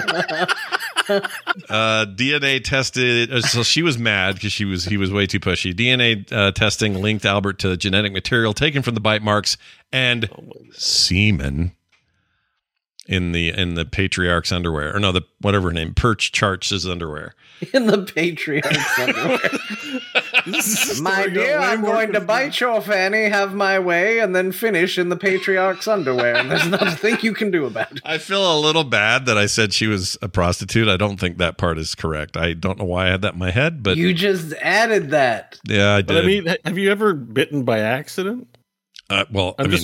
He also willfully with malicious intent, and he threw her down and was like rough and she was like not having it and he was still persisting, and so there's a consent thing and all that. I mean, I had an infraction, but it didn't result in me going to jail, I guess is what I'm trying to say. Right. Like if you bite a girl on the neck too hard, she'll let you know. I bit a boob too hard. Oh geez. Oh man, I don't want to know any of this. Why do I know this? These things happen. As you learn how to do things properly, maybe there was the bite, but there was an apology. This whole episode should be called Bo TMI. Yeah, Bo TMI. Just learning so much today. Damn. Yeah, that's good. It's fine. It happens. We're human. But that's not what this is. I'm just because it's just You didn't bite like a nipple off like a cigar and spit it out like No. It was just, but it left a mark and it was not appreciated, and I didn't realize that till after the fact. And I was like, oh, I'm sorry. I'll be more careful in the future. Yeah. See, and Marv Albert didn't do any of that. He just went, get on the bed. Here's my semen, like that. Yeah, that doesn't sound the same, but I don't know. I was like, yeah. That's why I was wondering what the charges were. Is it illegal? Did I do something illegal? I guess not. It's a really good point. His final, by the way, broadcast was the Baltimore Ravens New York Giants game alongside Randy Cross and Len Berman back in, doesn't say the year, 98. And he's 81 now, and he's probably not putting his semen in anyone's underwear now. Is my thinking. Great.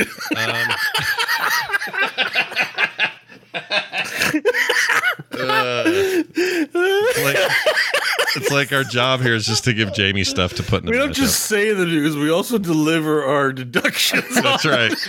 That's right. I've thought about this, and at 86 years old, I do believe his semen is not going in the underwear of other people. You're killing me.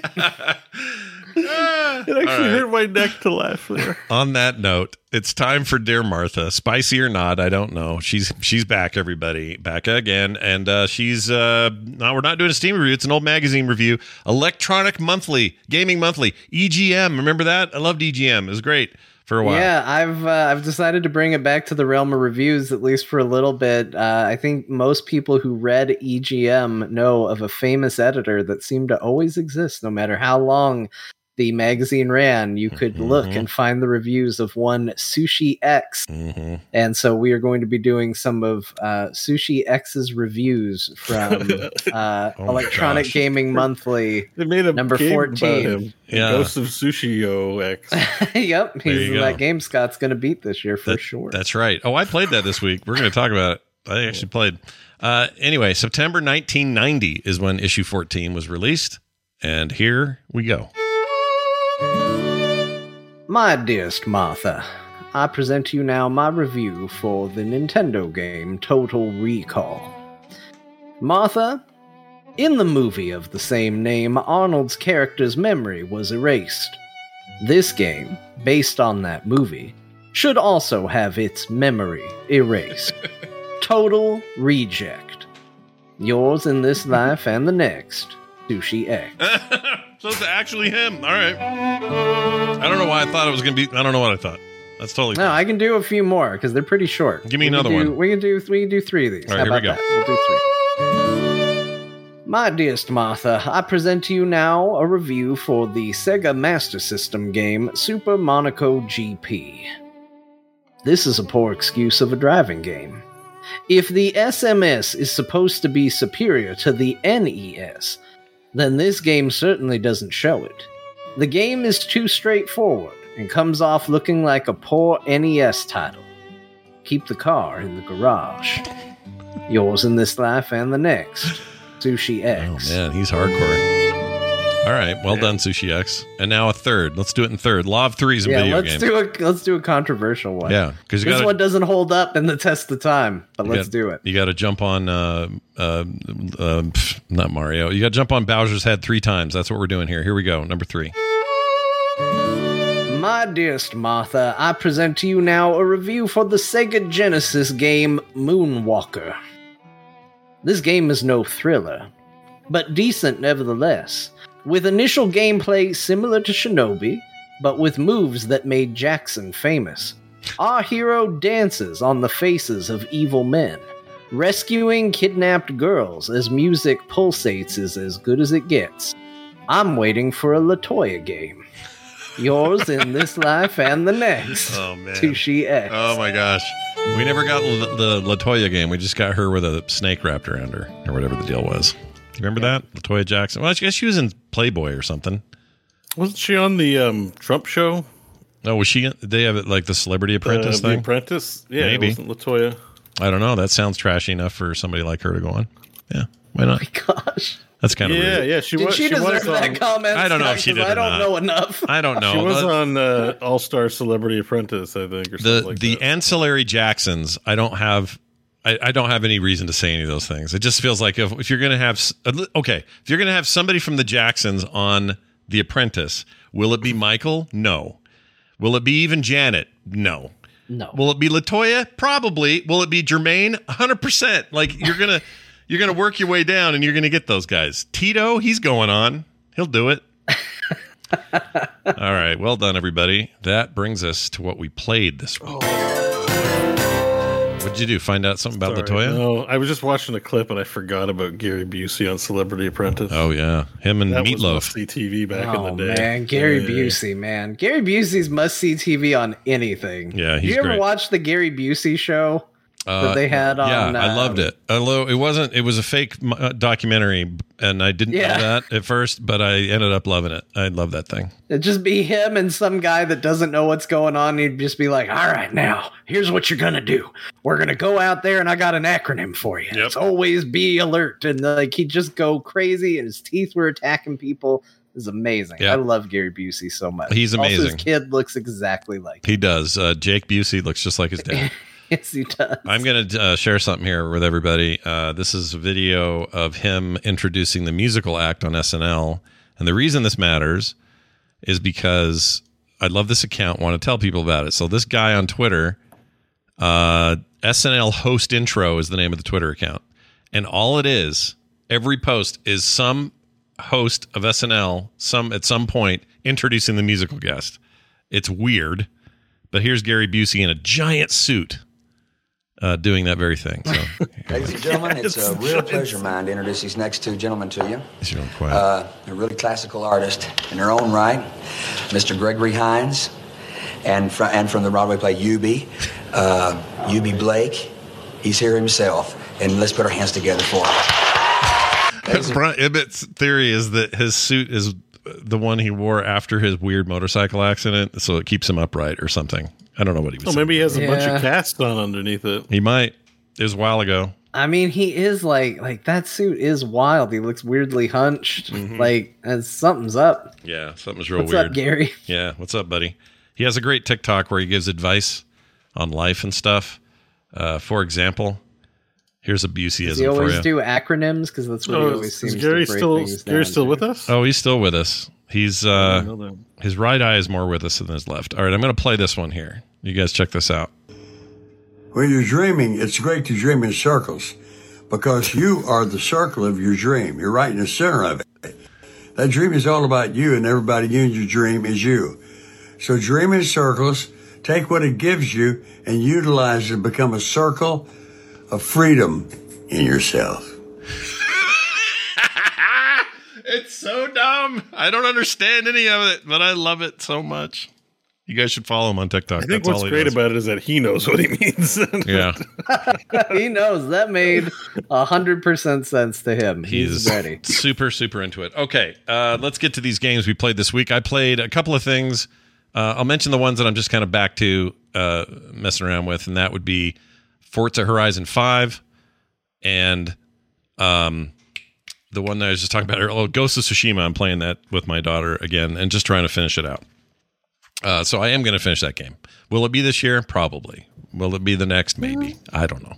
But I really like that game of the year. Who knows? Who knows? It might be. But I've been playing the Forza stuff with them introducing some of the Hot Wheels stuff that's coming. Just got me interested to just get back in there and mess around. That's a really great driving game. It's very, very fun. And get to race around as Scott? Frog Pant. Is that what they call you? Frog Pant. Yeah, and the reason it's Pant and not Pants is because when you do it, you're making your license plate. Yeah. And your license plate has a limit on characters, and it's just barely too long to be Frog Pants, so I had to be Frog Pant. Anyway. Well, let me tell you, as somebody with a 3-letter name, it is not as impressive when they say your name in a video game because it is over before you even realize they did. 100% correct. They're just like, we're going to bring out our new racer, John. Yeah. Like, wait, what did I just hear? Oh, I guess they do call me Scott. That's right. So I have the name for the car and on my back of my car, but then they also call me Scott. So the lady's like, Scott, you need to come do this thing. Come race in the deal. Scott, she'll say. It kind of freaks me out. I don't like that she knows my name. Anyway, played that a bunch. And so I just wanted to mention those because they're old and we've talked about them a million times. So not much new to say. During the Steam sale, the summer sale, I grabbed a couple of games. One of them is Iconoclast, a game I meant to get a couple of years ago. Never did. It's a 2D side-scrolling Metroidvania kind of deal with amazing pixel art and animation. And I remember when it first came out, I went, I'm going to end up playing that game. And then I just forgot about it. And it was on sale for like $4 or something. Normally 20, and I'm like, I'm getting it. So I picked it up. This game looks sick. Oh my! It's really cool. I'll put some up for the chat. The style of it is awesome. The animation's really good. Lots of puzzle elements and stuff that you want from a game like that. Some pretty good difficulty, I would say, although not too crazy difficult. But if you look at the, let's see if I can hit play here and show this to the chat. You look at some of this character animation, and that's what really sold me. It's also really well reviewed, so that helps. But the description here is: join Renegade Mechanic Robin and uncover the secrets of a dying planet. Explore a big world filled with intricate puzzles, interesting characters, menacing bosses, and a beautiful platform adventure that tells a personal story about faith, purpose, and the challenge of helping people. Oh. This game looks good. Actually, it was only $7. I just bought it. Yeah, it's worth it. Bo's in. Yeah, Bo's in. I was like looking at the animation style and just like, I don't know, it looks super dramatic. It looks sick, man. Yeah, it's really cool. I like the way this looks a lot. Yeah, it's really neat. And the story is surprisingly, it's my kind of story. So, hey, Persona, take a page out of the Iconoclast book. I also like that they have like yelling and the text is animated and agitated. Like there's just sort of a sensibility to it. It looks cool. Yeah, and there's some stuff with that wrench that she uses. Very brave calling it a catchy name like Iconoclast. Iconoclast. Like I like it, but it's not a. It's a highfalutin word. Well, it sucked me in pretty hard, and I'm enjoying the heck out of it. So I'm going to play that one until I'm done. Awesome. Did you manage to play through the entire campaign? No, not yet. I've probably played 3.5 hours or something. There's plenty more to do. So there's lots in there. And I'm really enjoying it. The boss fights in particular are really creative and well handled. They're not like excruciatingly difficult, but they are creative. And that's kind of what I look for in games like this. So worth checking out. And in that same mood, I finally grabbed Bloodstained because that was also on sale. This is the dude what made Symphony of the Night all those years ago.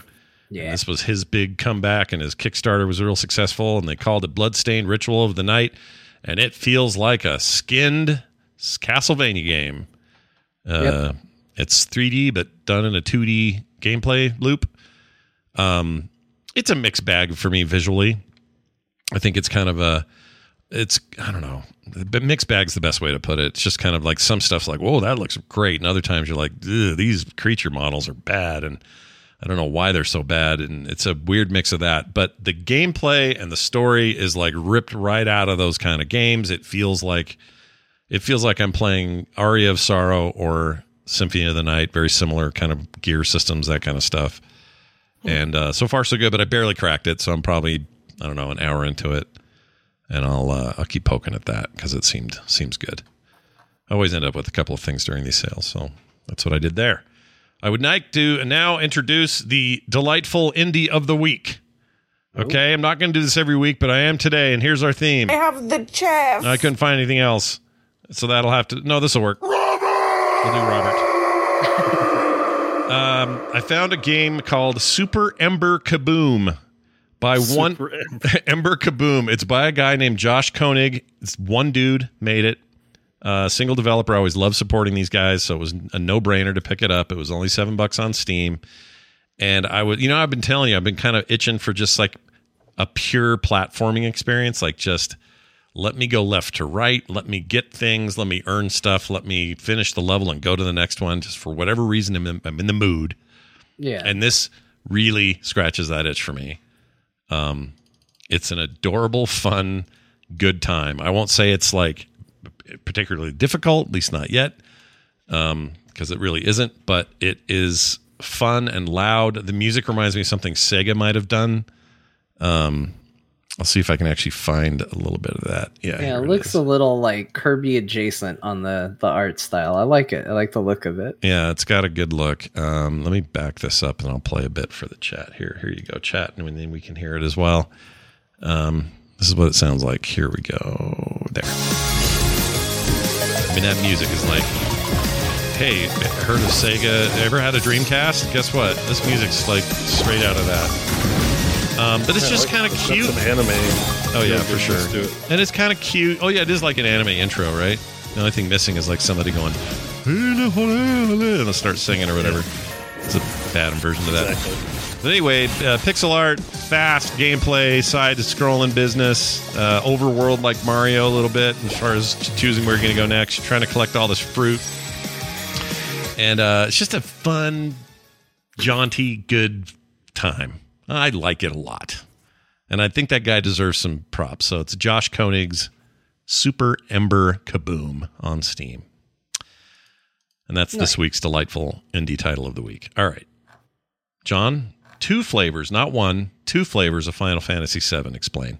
That's right. So on my own free time, I've continued to play Final Fantasy VII Remake because I just can't seem to put that game down. I booted it up basically as an excuse to play something, to kind of, show graphically a bit of a graphic showcase game to play at one point. And I've been hooked ever since. And I just continue to really appreciate what that game's doing. The second playthrough definitely feels more like I'm engaged in the combat side of things because I've already seen the story, which is still good. I still like the music and the story and all those things, but it feels like this time around I'm just appreciating the combat that much better and still just really having a wonderful time in that game. And I'm not to any of the content that has been added for this version that I didn't get to play on the original Final Fantasy VII Remake release, but I'm going to check all that stuff out, the stuff with Yuffie, and see what's going on with that. And then on the other side of that, I'm still playing through the original Final Fantasy VII with all the mods that I've installed on it, which in its own way feels like a weird re-release of a classic game because it does look really good with those mods installed. And I'm finally, it's not that I haven't liked it, but my playthrough of the older game was initially a lot of stuff that I had already done, followed by maybe not my favorite section of the game, kind of a place where a lot of the random battles were, I felt like excessive and I just wasn't having a lot of fun. And I've just kind of now hit the point where I've really found a flow with that game. Like the systems have all clicked and I'm enjoying just going around and like fighting random encounters and getting new enemy abilities and playing around with my materia builds and stuff like that. I've really filled out the character roster. I picked up Vincent. I picked up Sid. And just having a grand time with that game. So, I think both of those games, if you like Final Fantasy VII, there's 2 really good ways to get it. I still get people asking me which mods that I use for that game because I think a lot of people out there are kind of like where Bo's head was, which was, this is a game I really love. I'd like to play a better looking version of it. Without like it being a weird quasi sequel or reinterpretation of events, just get to see it how it was. And this is definitely fulfilling that and scratching that itch. So I'm having a hell of a time in Midgar. It's fun place to be. Nothing wrong with that. That sounds great. I watched a bunch of your streaming and you've definitely pushed me closer to just pulling the trigger on the game. It's probably the next game I'm going to buy, honestly. I think I'll buy it. Yeah, do it. Why not? It's good. Yeah. I mean, right now it's on Steam. It's on sale on Steam for 30% off. What am I thinking? Oh, yeah, go ahead and do it. I mean, if you have the time to play it, you might have a lot of other games to play, but this is... Yeah, but this would be the time to get it because it's normally $70. I can get it for $49.69. I mean... Yeah, that's what I'm saying is like right now it's its normal price is expensive, I think. Oh my God. We're PC gamers, we're not ready to take the dive to $70 just yet. We're gonna be grouchy about it. Yeah. So I bought it right away and I already owned it. All right, I bought it the second time full price on launch day. Different bag of chips. Not a problem. Like some games are like this game pushes forward something in a meaningful way. I think Remake is really well done. Yeah, it's solid. I'm gonna get it the second time. I'm gonna keep trying to talk you into it every week, Scott. I might buy it right now while you're talking. You should. Now's the time before the Steam sale ends. Get it. Tell me about your Final Fantasy Tactics time, and then I'll. Okay. Well, let me tell you about. So, hey, everybody, crazy! I played a mobile game. I know that might be a shock to people who've heard my opinion on mobile games, but I downloaded Final Fantasy Tactics for the phone. What? Which is a place where I hear people play video games sometimes. Uh-oh. And it's not one of those, like, this isn't a gotcha experience. This is a game is like $15.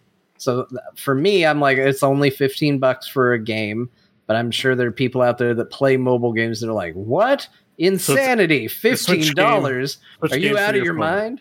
The Switch game for your phone, basically. Yeah, and so I was like, all right, that's cool. I'm be honest with you. I don't know if I'm going to keep playing it, though. It might be $15 poorly spent. But here was the thought. In my new house, I have an electrical outlet, like literally right next to the toilet. If I want to do some marathon... Right next to the toilet? Yeah, if I want to do some marathon, like, phone gaming... No, not like it's not like down in the water. It's like up. Yeah, maybe for me if I missed the bowl or something. Yeah, it depends on where I've pointed my penis, I guess. But like in general, it's pretty safe where it is. It's like up and to the right. I'm sorry, I brought it up. It's fine. But yeah, I mean, like, hey, you know, if I need to do a phone marathon in the bathroom, there's ways to deal with the battery issue. You know, this is so Final Fantasy Tactics was going to be your quasi get away from the family peacefully in the bathroom. Yeah. Kind of thing, and not lose your phone charge while you're doing it. Exactly. I had it all planned out, and it was a good plan. The only thing I didn't account for, which I should have accounted for, is that playing games on your phone sucks. The entire time I'm playing it, I'm just like, this could be so much better if this was on literally anything other than the phone. Like, every time I'm like tapping a unit and telling it to go somewhere, and I'm like rotating the camera with my finger, I'm just like, oh god, there's a better way to do this. You need a backbone. I do, but I literally, this is the first mobile game I've like seriously bought and played in forever.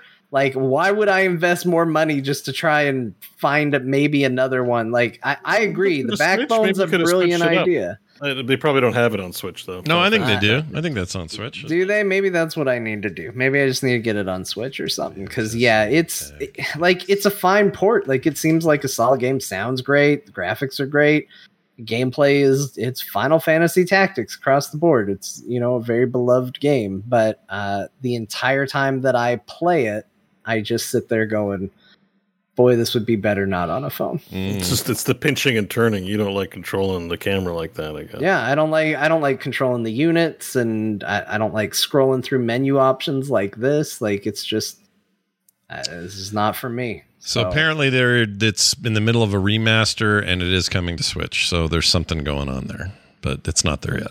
Yeah, I have heard that they're going to remaster it, so that would be cool. That would be great to see and get. It's one of the ones that is the most requested for me to play when I started saying I was going to play through all of them. So I'm looking forward to it. But the phone one, if you can play phone games, I highly recommend it. It's not that expensive. It's, by all accounts, an extremely long, in-depth game. Like, you will get your money's worth, but you have to be like okay with the premise of playing on a phone to begin with, which is where I fall off. Yeah, you were kind of, they already had you a little bit blocked at the door, but I still think it's, I don't know, I think it's brave that you bought it and that you're playing it, and maybe you'll stick with it. You don't know. I don't know. It's there. I can still play it anytime. It's the game on my phone, so you know, I have all the choice of one, and I can do that. Yeah, a choice of one is actually, with the choice paralysis we're faced with as gamers these days. Yeah, the choice of one's pretty good. Yep. All right. Well, there's that. Great Spice Girls song too. You also cracked open Grim Dawn. I did. I bought all the DLC for it, so just in case anybody needs to know how that story ended, I did. Yeah. Part of the Steam sale, I bought the 3 DLC pieces for Grim Dawn because I couldn't stand not being a completionist, I guess. But the cool thing is the class I ended up playing was one of the classes that are in the like expansion content. So I do feel like, okay, I'm at least using it a little bit. Is it the Evoker? Is that what they're called? Not Evoker. It's some like Paladin adjacent sounding thing. They use a lot of light, the righteous light power and that kind of stuff. I forgot the name of it. There's a great way to cross that particular class with a Necromancer, which seems like polar opposites in terms of their alignment, but it is a badass build. It's an amazing character combo. Cool. Yeah. Anyway, sounds like a cool way to do it. Yeah.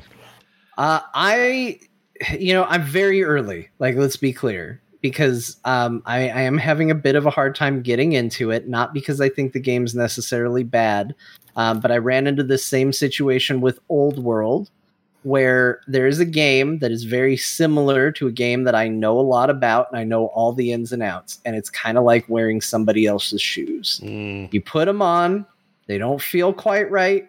They might be better shoes than the shoes you're used to. Like, it could very well be, but it's weird and wrong for a little bit, for sure. And I'm like, weapons are dropping, and like I think the first thing I got was like a green. I was like, awesome, equip it. Then a yellow dropped, and I was like, equip it, that's got to be better. And then I was like, I don't know what the hell a yellow is. I don't know if that's better than the green. Why am I making these assumptions? Like, it's just different, and I got to get used to the different first. Sure. And then the other thing is, I think one of the best things Diablo 3 did, as far as like compliments I can give that game overall, is they went really heavy on anything you do in that game, from your first basic attack to your first ability on the tree, is big and bombastic and over the top. And it's always turned up to 11 in that game. Grim Dawn, at least so far, is not turned up to 11. It's a little more like my first couple abilities, and it's turned up to about 2.5. Yeah, like, it's a little bit more like, hey, remember Diablo 2, where you start out a little soft and then you are. I think that's a fair thing to say. I mean, I think some people like that, but I think it's fair to say that Diablo 3 made you feel really powerful immediately, even if you were killing at the same rate as you would be in a less exciting, action bar type game. But Diablo 2's progression, Titan Quest's progression, even Path of Exile for that matter, they all have opted, and Grim Dawn have all opted for this more, you're just a dude with a sword to start with, and your first few abilities, one's like a passive, the other one's like not too flashy, and they definitely do that to you. They get better though, to the point that by level 20 or so, you're the whole place is exploding. Like you saw. And that's what I think I'll build up to, which is why I don't want to like condemn the game for this. Yeah. I'm not going to like uninstall the game because like, oh, my first ability sucked. But you do expect like, oh, these undead are coming at me and I'm just going to knock them across the stage, because that's the power fantasy that Diablo definitely goes for. And my first ability causes a gentle light to soothingly emanate from my body, just like barely perceptible, just, oh, and then I swing just like I normally swing, but with a gentle light, as if I've been toasted in the oven ever so slightly as I hit the skeletons. I was like, this is it? This is what I just put points into for leveling up? This doesn't feel very good. Was it an ability that had, what am I trying to say? Is it one that's a toggle on and off, like a buff type thing, or was it it's a replacement for your left click attack. Okay. Yeah, they do. It does. I fully cop to that. The game starts out kind of that way, but it pretty quickly ramps. I mean, you're not that way for long. You level very quickly in those early levels, and you immediately get, oh, this is better, and you just start putting points and stuff, and before you know it, you're kind of a monster. But it'll take you a few. And the story is interesting enough. Mm-hmm. Like, it's in the same vein as Diablo. Like, hey, there's evil, go get it. Like, I thought it was interesting that it starts the way it does. Definitely lacking on the character customization. Didn't get stuck at the character generation part of the game. That's for sure. No. They were like, hey, you want to play as a guy or girl? And I was like, let me customize my character. Let me pick girl. And they're like, this is girl. Yeah. Welcome to girl. Oh, this is what I get. I don't get to hair color, any of that. Nope. Like this is yeah, but for the record, Diablo's the same. 3, that is. 4 looks like it's going to be crazy with customization, but 3, you just pick a dude or the lady, and that's who you have. Well, yeah, of multiple classes. This is before you even pick your class. This is good point. Yeah, choice number 1 is man or girl. Yeah, you're right. There's no like, are you a giant barbarian or a giant lady barbarian? Like it is just. This is man, this is woman. Yep. Pick. Yep. And go. Yep. You're absolutely right. And I didn't mention it before, but I played a ton more Grim Dawn this week as well, and I'm really happy to hear you're in it. I am very curious about how you'll feel later down the road, like getting to the 15 to 20 range. I mean, the game caps out, I think, at 100 or something. It's like a big level run. Yeah. But it's just overwhelming right now. Like I went up to a guy because he had a mark above his head, and I went to talk to him, and my options to talk to him was like, I'm sick of all these illusions, which I didn't know what the hell that meant. And, or it was like, thank you, goodbye. And I was like, I don't know. I guess I'm sick of illusions. And he's like, yeah, me too. Here, take this. And I was like, thanks. I don't know what this is for, but he gave me an item that takes up space in my inventory because apparently there's illusions somewhere that I just hate. Yeah. And so that's where we're at. I got this thing from this guy. And then I talked to his buddy next to him because he also had a sign. And I had two choices to say to him. And it was, I'm sick of these illusions. And he was like, great, I got something for you. Yeah. I was like, what is this? So it's a learning curve. And I'm in the middle of learning, which is fun, but always very awkward because you feel like such an idiot. No, I feel you. I totally feel you on that. Also, making the right choices. Did I spec this character the way I want to? Am I going to have to undo a bunch of these points? Like, you're back to that, whereas Diablo 3 was just swap shit out as needed.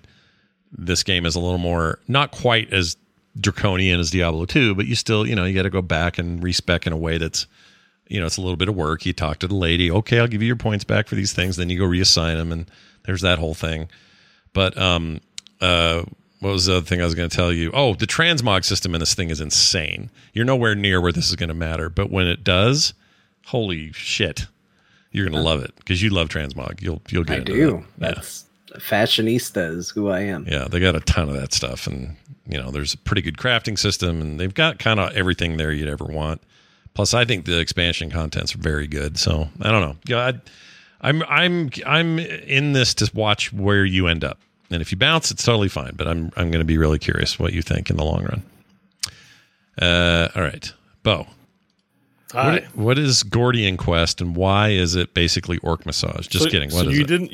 You didn't. Why is it orc massage?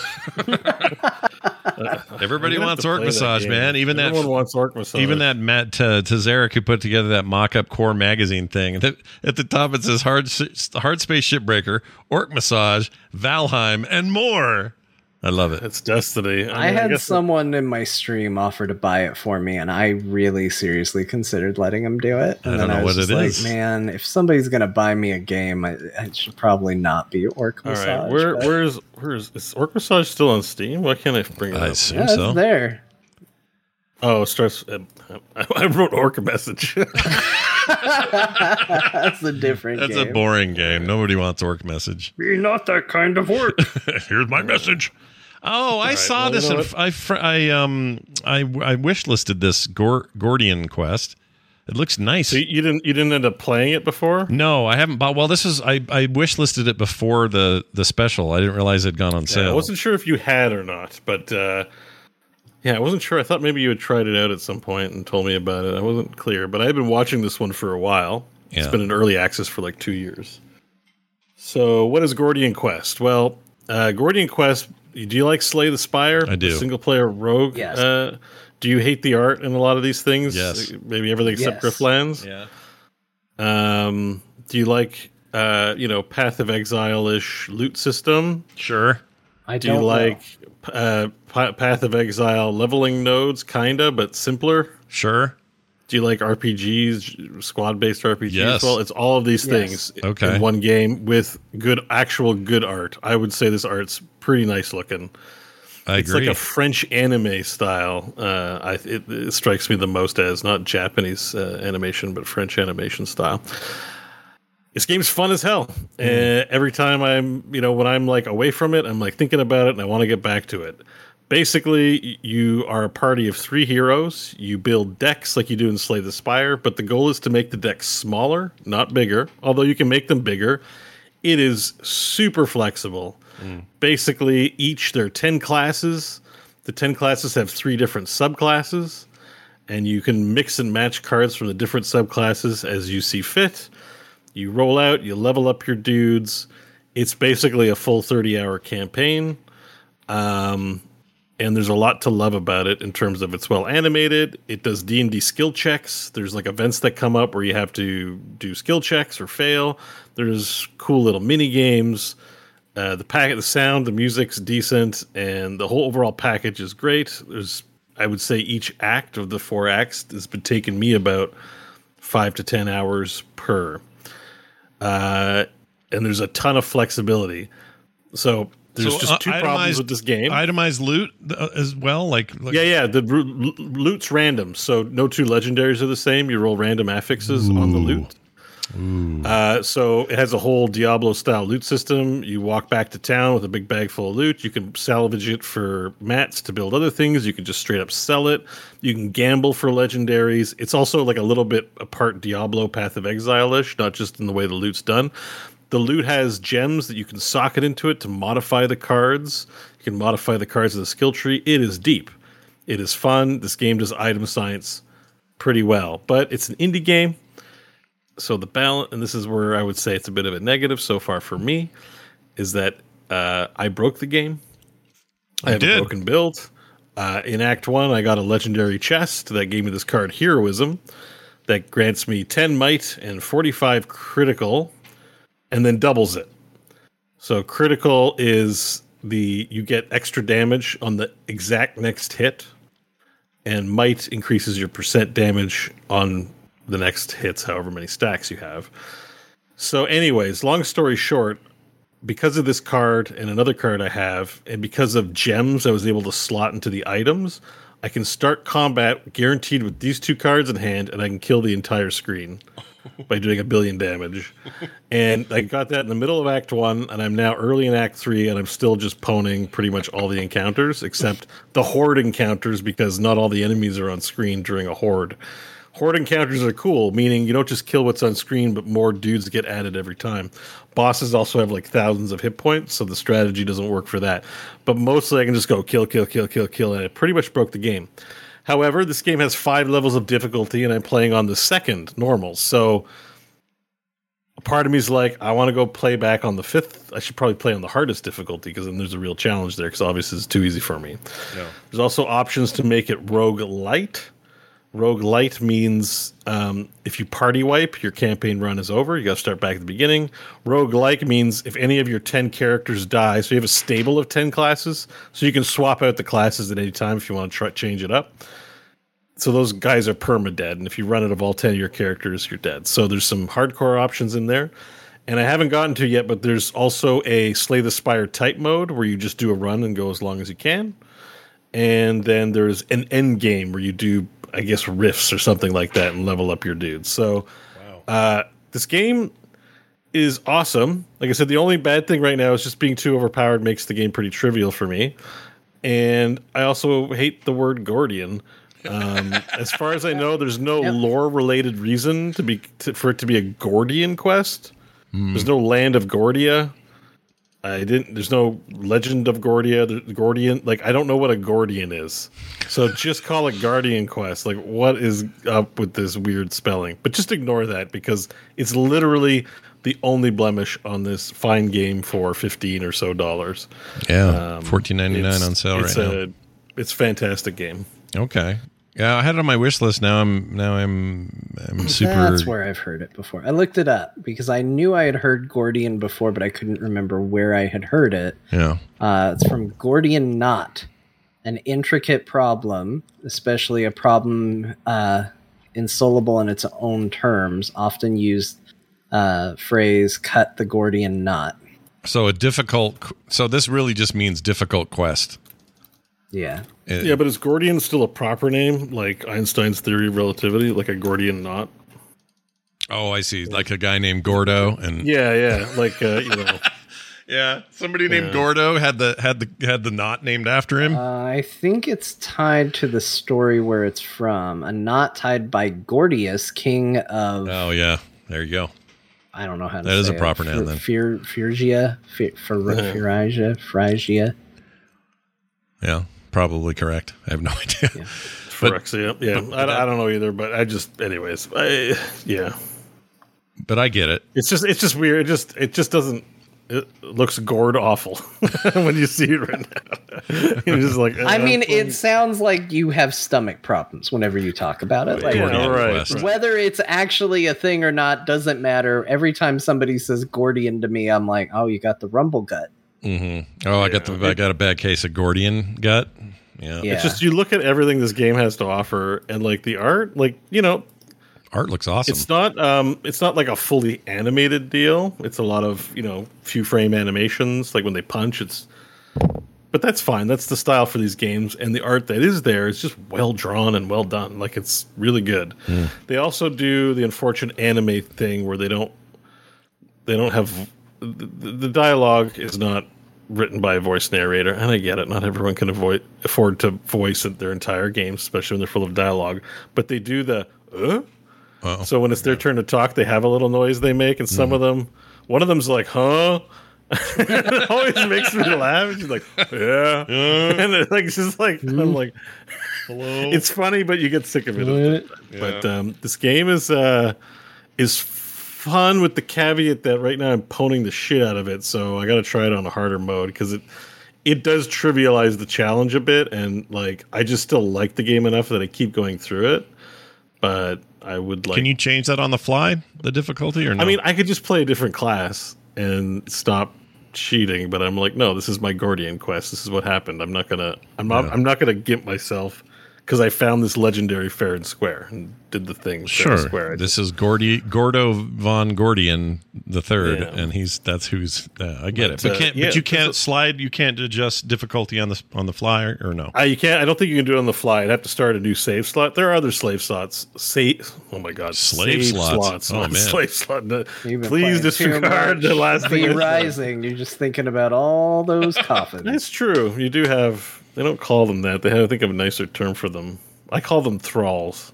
Underpaid, mandatory. I think servant. Way to get around the S word. I think they just say. I think they say servant is what I think it says. Yeah, that's right. Yeah. I mean, it's okay. It's vampires. It's part of the lore. We don't need to be sensitive about vampire thralls here. It's. You know what's great? Bo's he's like the equivalent of like a good real world neighbor, because I hadn't been able to get into that game for a couple of days, just busy, and I left things a little precarious with how much blood was pumping through my You weren't heart. in too bad shape, though. You wasn't still too 5 days of yours. Yeah, so it wasn't too bad, but I logged in, and Bo filled all my blood holes. That was kind of cool. I got to go back in there. It's been a little bit since I played. Yeah. But yeah, I filled your blood holes, and I went to go fill John's blood holes, and his castles were gone. Yep, mine are gone. So what happened? Well, one of them I destroyed myself. The other I just wasn't in the mood for it. And I wasn't in the mood for it for too long. Yeah, the problem is I have a real issue when a game suddenly becomes a chore. This is one of the big pain points that I had with World of Warcraft. What happened was I kind of knew in the back of my mind, like, okay, I've got about 2 days that this can sit without me doing anything. And those 2 days went by, and I had a little bell go off in my head that said, hey, you got to log in, put that blood back in your castle. And it just felt like work to me. And I was like, no, I'm not going to. It can rot. It's fine. And it actually made me more inclined to just let the game be, because I was like, no, I'm not going to have a game tell me how my evening's going to go. Well, part of it's because it's a live server. I think that's the problem with online servers. Like, there's a bit of a commitment there. Because I think if you just play a local save file, everything just pauses until you play again. And so including time of day. So if you're in the middle of a, what do they call that? The red moon or whatever? The Blood Moon. It will stay in the Blood Moon mode while you're offline because it's not a server. But that does make it feel like it's got MMO requirements, right? Yeah, I mean, I get why it's there. I don't necessarily hate the mechanic. I'm not headed to the forums to be like, you ruined the game, but it's just like, that's my own mental hang up on things. As soon as something feels like chores to me, or like the game is running me instead of vice versa, I'm just like, I don't know. And it really killed a lot of interest to play, unfortunately. Well, I think it makes sense to me, man. Like, I sort of get it, because it's, it's a chore. It's a chore to log in. That's why I did Scott a solid, and I was going to do you a solid, but you let it lapse. I was going to do Kyle a solid, and his is gone too. Didn't he move though? Him and Garrett moved somewhere. I don't know what happened exactly. I have to find out. Maybe they bailed. I don't know. It's the whole thing. Everyone's busy. They like V Rising. We like a lot of games. the blood obligation. Like, I like it still too. I know people are on the server like, "Where are you? Still playing this game?" It's like, yeah, but I want to play Final Fantasy VII. You know, yeah, gotta play some other things. But I bought that, by the way. It's installing. I have a server. Yeah, we got him, Bo. We did it. Well, Steam got me because they say Valheim still that I pay for, and I'm going to keep paying for the V Rising server. So sure. On there. I think. There's a patch for V Rising today. What's the deal here? Oh yeah, that's right. Let's see. Anyways, that was my other game I played. I did play some though, and it was fun. Patch notes, hotfix 7 plus new features, bug fixes, and general changes. Ooh. It's a small one. We added Steam's cloud support for private games. Oh, that's cool. I hope they didn't mess anything up on the server. I'll probably log in tomorrow and check it out. The Final Fantasy VII Retrograde or Infograde or what is it? Intergrade is installing. Retrograde. It's halfway. It's 35 or 36 gigs down. So we're it's a big fella. Yeah, that thing ain't. That's all those sweet graphics, man. I'm excited for you. This game is fun. Yeah. I am too. You guys really sold me on it after. The soundtrack is beautiful. The story is well told. It's not full of that Persona stuff that you don't care for. There's definitely melodrama. I'm fine with that in this context because I feel like Square does that stuff better for me. My tolerance for that stuff is much better with Square games than most. Is there anything? I guess the only thing I think Scott's not going to love is the Kupo kids, probably, but that's about it. I think Jesse will probably annoy him, but it'll be. Jesse's a sweetheart. I know. I like her too. I'm just telling you, Scott will find her annoying. I know. You're such a monster, Scott. I am a monster. Truly. He hasn't even made a judgment. I just said a convincing argument. Bo's like, man. Yeah, I can't believe you hate this character. Give her a chance. Is all I'm asking. All right. If you hate her, but just give Jesse a chance. I know nothing of Jessie, and I have no memory of the old game really. So I don't, maybe I'll love her. I don't know. She might be great. Yeah. I am definitely going to play it. We're just making predictions. The Kupo kid, there's a bunch of kids that are in a Moogle gang, and they end their sentences with Kupo, and I'm sure you're not going to like that. I already hate it. Yeah, that's 100% sure. I do hate that already. It's a small part of the game, though. Definitely not going to like the Materia kid. What's his name? I like how he waited until after he bought it to sale. Yeah, now you're naming all the stuff. These are little things. This game is perfect. Little quibbles. There's no greater game on the market by... Okay, now let's talk about the Kupo kids. Here's the thing. Yeah. That's okay. This happens a lot with Final Fantasy. You convince people to play it or do it. No. Then you come with your list of caveats. It's 95% great, so let's stop this. All right. Just give this game 157 hours, Scott, and then you will really like it. It's also 95 freaking gigabytes. That thing's huge. Yeah. That's a big game. Dude, the game is so good. I'm very excited to play. We're all playing. I think I'm going to play tomorrow. I wish it was co-op now. All right, here's the deal. We got to play this mashup. And before we do it, the name of the mashup from TMS Mashups, Jamie, is Big Bag of Rectums. Now, there's been some controversy as to who said this. So we had votes like usual. Right now, 69% of you think I said it. 28% think Bo said it. 3%, a paltry 3% say John said it. Yep. So I don't honestly know. It sounds like something I could say, but I was wrong last week, right along with you guys. I thought it was me last week, and it wasn't. It was Bo, right? I voted for you, Scott, because, like I said, all of us could talk about rectums, but only you would put it in a bag. Only I would put it in a bag, and I feel like there's some pretty smart thinking with that. But we're going to find out together now as I play it, so enjoy this mashup from Jamie. We can all agree on that. Yeah. It's crucial. Who was gaming? Bo turned into an L.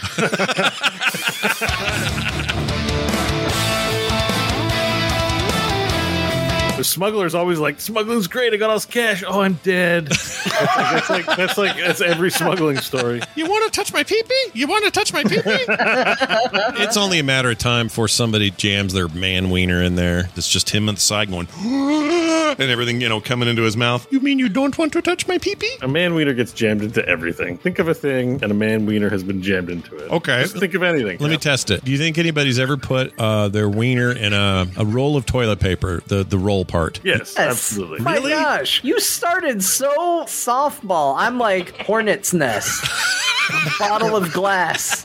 barbed wire. You're like in the tube that's right next to the toilet where your pants are down already anyway? Really? Anyway, he says he doesn't works for a marketing firm called Ampere Analytics or Analysis rather. Anal cis. Geez, Scott. But didn't he also have like 2 wieners or something? Or I'm thinking of somebody else. One of the famous like scientist explorer types. The problem with that is I don't know who you're thinking of. I thought there was I got nothing. Chat room says I'm thinking of Alan Tudyk. No, I'm not. I am definitely not thinking of old Alan Tudyk. That's wild. I had no idea that was a thing. That's amazing. And you know what? I came before V Rising got its freaking fangs you were really excited about that tip, Scott. What I meant to do. I came. Can you clip that out? You should clip that out. But anyway, what I was going to say is... matter of fact, it's just like... I don't want to belittle anybody, but it seems like Newton or somebody had like its second ween. I don't want to Google who's the one that had two. I know Rasputin had enough ween for, you could say, 6 wieners. Like they preserved it and pickled it. Whoa, really? It's massive. I found it. Is this real? It's real. Rasputin had a gigantic dong. You don't buy a bag of potato chips at a store and go, gosh, I hope these are the potato chips I wanted, not somebody's rectum, you know? Like you don't... Somebody's rectum? I can't think of another thing. Like, what's another food? Rectum. What else could be in a bag of chips that is edible? You know, I need a rectum. Big bag of rectums. I don't know how that works. It was me. All right. Finally, it was like a Scott. You know, when they do episodes on ensemble cast and it focuses on one character. That was a Scott ass episode. That was very Scott was heavy. Good. I've never heard John laugh harder than that. I came thing. Oh my gosh, it was so funny. I've never heard you laugh like that. Anyway, you're right. Yeah, you were just so calm about it, and you stopped at the perfect part. You just like, and you know what? I came. Yeah, and then you were really going to say a full sentence, but then started into a second sentence. Yeah, my brain went someplace else. It couldn't have been a dumber place to pause, but it hit too hard to ignore. Yeah, and I don't want to change it. I'm never going back in time to change it. We're leaving it the way it is. Here's an email from a listener. That's where we're at now, everybody. To do that, we have to do this. That's a good question. There we go. talktothecore@gmail.com. Christopher Bierge wrote in. He says, hi, guys. Love the podcast. Feel free to cut up the email if it's too long. It's totally fine. He says, regarding Bo doing programming again, do you recognize the feeling of having to be productive/efficient with your time rather than doing a hobby purely for fun? In our society, we are taught to monetize all of our skills, and it takes away from our enjoyment of our hobbies, or at least alters the nature of them. It says, I know I am writing to 3 guys who make money from hobby activities like gaming, YouTube, podcasting, and creative art. But I hope you get my meaning, that it can be hard to keep a hobby purely for enjoyment and don't think it's failing of anyone. Anyway, but rather failing of anyone. A failing of theirs. I get it now.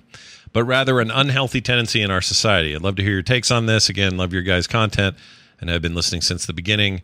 Vienlig Hilsen. Kind regards, Christopher. I don't know where he's from. Sounds like Sweden or Switzerland or something. You're Christopher Björk. Probably Sweden. Anyway, it's an interesting take. Before we I want Bo's take on this for the programming thing, but I definitely feel this when it comes to, like, even buying Final Fantasy Retrograde or whatever. Just now. Every time. What's it called? Regrade? It's going to be called. We accept. We'll accept it. You can call it Retrograde. We know what you're talking about. 2-button Terry. Ever since I bought it here, my brain has been poking at me going, do you feel like you have to stream that? Do you have to stream it? Do you have to stream it? Yeah. Can I just enjoy it without streaming it, brain? Like I argue with myself about this stuff all the time. And as much, I like streaming just for the fun of streaming.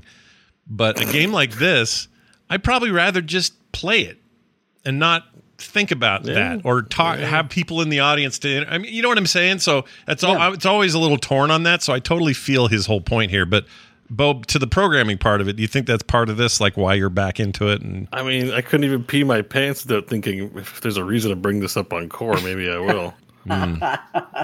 There you go. But yes, like it's definitely warped me for sure, because stuff feels like content. Like sometimes I'll watch a YouTube video, and I'll be like, "Oh, I shouldn't have watched this. I should watch this with chat room." Even stuff like that. Like, yeah, it's a little brain warping right now because when I remember being into Magic cards a lot, it was like I wasn't streaming it or doing it for anyone. I was just hanging out, sorting my cards, reading the rules, brewing decks. It just had there was an end goal to bring it to play with friends or to do something with it. But that's affected me over the past little while for sure. Like everything is kind of content. For me, that's been that way for years. There was a time where WoW stopped being, because I just loved playing it and I wanted to be in that world. It went from that to, nope, this is a job now. And as a job, it means you got to play when you don't feel like it. And you got to raid when you don't want to. And, just kind of that stuff. And it felt like it just took a little piece of, not innocence, that's not the word. The magic of it was no longer in the playing of it. It was now relegated to now I got to figure out how to monetize it, or I got to put this on the show, or I got to do this thing. Thankfully, the instance barely ever made any money ever, so I kind of still did it for the love of the game. But, but yeah, I think this is a thing. I don't know that it's a broken part of society. I just think we're just in an era where, because this stuff can be presented as content and in a meaningful way, you can build a career around it potentially. You have to know. I feel like maybe knowing that going in is a healthy thing. Knowing that your love of video games may get a little tarnished because now, does anybody ever think that what's his name, Ninja, really likes to just chill out and play Fortnite on a Friday? No. Yeah. He plays it because he has to play it, because if he doesn't play it, his core fan base will be pissed. I don't think he wants to be anywhere near that game he would love a giant break from it. And that's why you do see those guys play other games and do other things and branch out or whatever when they can, but their core audience demands them. We'll get back in there and start, sniping heads in the game we all came here for. That's a lot of pressure, and it just takes the fun right out of it, I think. So yeah, I mean, we had a conversation somewhat adjacent to this weekend started. We're still having it. And it's definitely one of those things. I try to keep it in the back of my mind because I know how I can get about things. And it's not just about gaming and streaming. That's what we can talk to because it's what we probably do the most. But I think a lot of people do it with their hobbies. People will say, because there's such a buy-in to so many things. I'm going to get into painting. Here's what I need to buy to paint. Here's why it's okay that I'm going to spend that money because this is how I'm going to make it up. This is how I'll recoup costs and justify it. And it's it's something I try to always keep in the forethought. If I can't set aside X amount of time to do something just because I love it, when am I going to set that time aside? Yeah. I think it's important to have. Now, that doesn't mean that always has to be the case. I work a part-time job and, make money from doing streams, stuff like that. It's definitely, it can feel almost like a panhandler situation where it's just what can I do to get money? Do you want to hear a joke? Twitch, I'll tell you a joke. Give me some money for it. It can get that way. And when it feels that way, it can definitely enhance that feeling of oh, I bought this, so I have to stream it. Or, oh, I have a feeling about this video, so I have to do a reaction video to it and stuff like that. It just gets in your head because, before I was a stay-at-home dad, just trying to get whatever extra income I had, I was working a 9 to 5, and I know what that's like, and I know what it's like to try to get out of it and try and kind of burst that bubble where you can sustain yourself in a way that, you would enjoy more. And it's tricky. It's tricky to navigate. I still don't think I have it right. So, it's ongoing trying to figure out that balance. Like I said, we were talking about it this weekend, and it was very clear that, my perceptions were different from other people's as we talked about it. And it's not to say I was right, they're wrong, or vice versa. It's a tricky subject to be in content creation and stuff like that. And to sometimes just do something for the sheer joy of doing it. Yeah, I've been doing this stuff like we're doing tonight for almost 20 years now, which sounds insane, but that's pretty close to where we're at. And I still feel like I'm trying to figure it out, still trying to figure out what that balance is. Well, the biggest place I probably struggle, maybe this will help some people out there, on the artist side of things, half of what I do is the art side, and the other half is, shows and content creation of other kinds. I have to really work on myself to draw for me. When I draw anything, I always have this in my head of like, well, I got to put this up and I'm done. It's got to be on Instagram and Twitter and everywhere else. Everyone needs to see it. Even if it's not a thing that meant to make any money, I feel like I have to go into immediate share mode. And I don't know how to, that's really hard for me. There have been times where I've done it, but I'm like, I just need to be sketching, doodling, and keeping this stuff to myself. I don't know why I need to show everybody every time I do it. But you get in this mode of like, well, I'll sell prints, and I have, people have general interest in the work, so they're going to want to go to a site where they can see it all. And so it's good for me to put it in these places. And it is, like, from a business standpoint, it is. But there are those times where I'm like, I just need to draw, and that's it, But it's still hard for me. Last night, that Wastelander cultist dude I did, here, Chad, you can see it. So I'm even doing it now. But when I did that originally, I was like, this is just for me. I didn't do this for a project, didn't do it for commission. I just needed to, get some art out, and I like this theme, and I like Wastelander stuff, and our D&D campaign centered around this sort of thing. So I was just feeling inspired, and so I sat down and did it. And then when I was done, I was like, oh, I gotta share this around. I just couldn't help it. Awesome. Yeah, it is awesome. And we didn't help necessarily because we saw it and we were like, put it in the campaign. Yeah. That's a D&D character right there. Kill Nash immediately. I should play this guy. Who's this guy? Tell us about him. It's one of those things. And, I'm doing it because I'm like, oh, that'd be a cool character. But, it's the same sort of ideas like, oh, look, let's turn it into something right off the bat. Yeah. So there's a balance there, and I think it can kind of go both ways. But to John's point, and then I want to ask Bo a question about this, but I guess my overall take is try the best you can to figure out a way not to ruin your favorite thing, and just because it's a thing you have to do instead of want to do. It's just tricky and hard, and I feel for everybody trying to do it. I feel like I found an okay balance, but like John said, I still don't have it exactly right. Still trying to figure it out. So, Bo, this programming thing strikes me as you figuring out a thing that isn't going to be content other than us talking about it here. So maybe it is content, but you know what I mean? Like, this is just you going, I just want to program again. I want to dink around. It's not like you're going, my goal is to have a giant RPG ready to play in 3 years, and I'll have it on Steam before, you're not doing that, as far as I know. No. It was really just a brain cleanse, most of all. Like, that was the idea. It was just like, I need to stop consuming content about irrelevant stuff being made to be like so important. Yeah. And like, learning can be a hobby. There's lots of people late in life pick up new hobbies. I think the big one is to get into woodworking for a lot of us. You hit your 40s or 50s, you get that garage finally, and then you start putting all kinds of woodworking equipment in there, and there you go. Mm-hmm.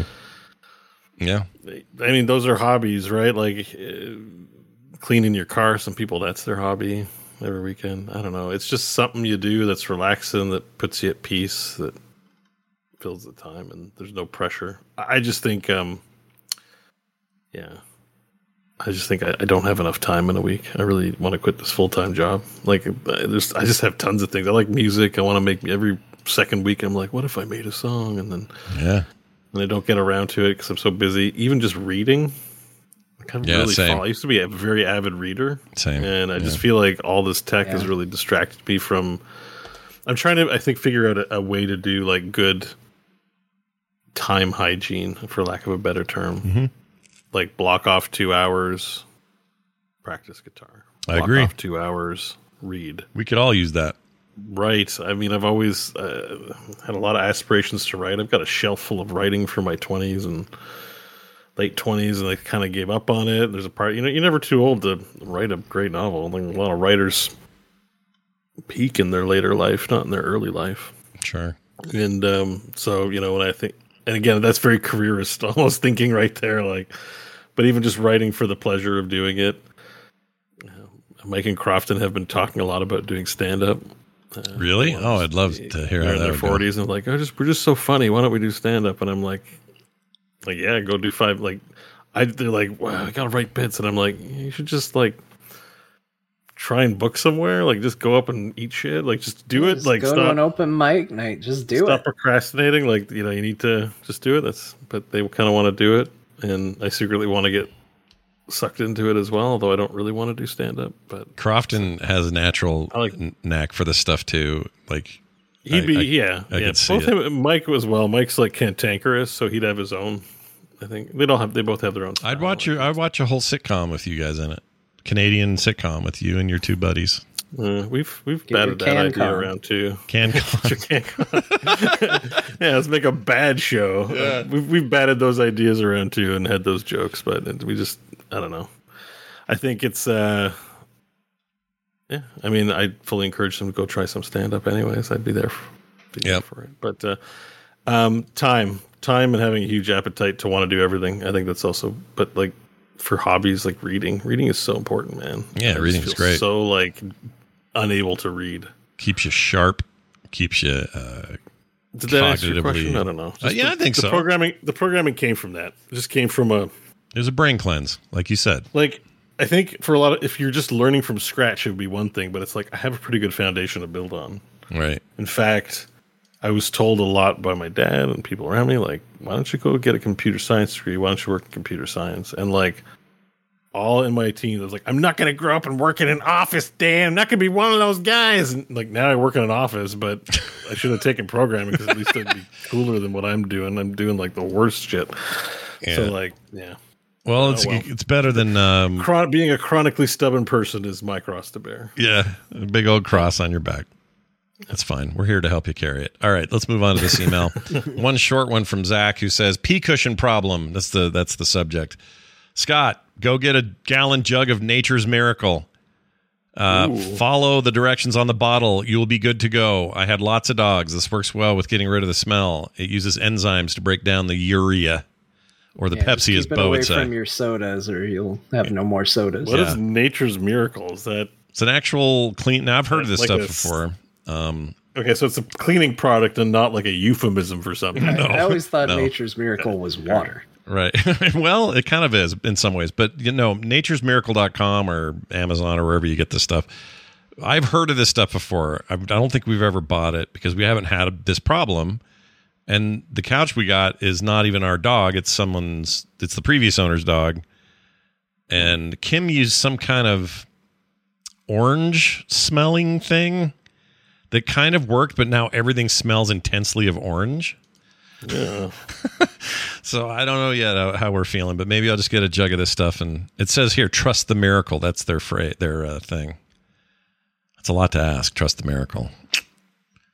Miracles are, at their nature, often untrustworthy. But anyway, we'll see what I can do. I'll let you know. Thank you, Zach, for the information.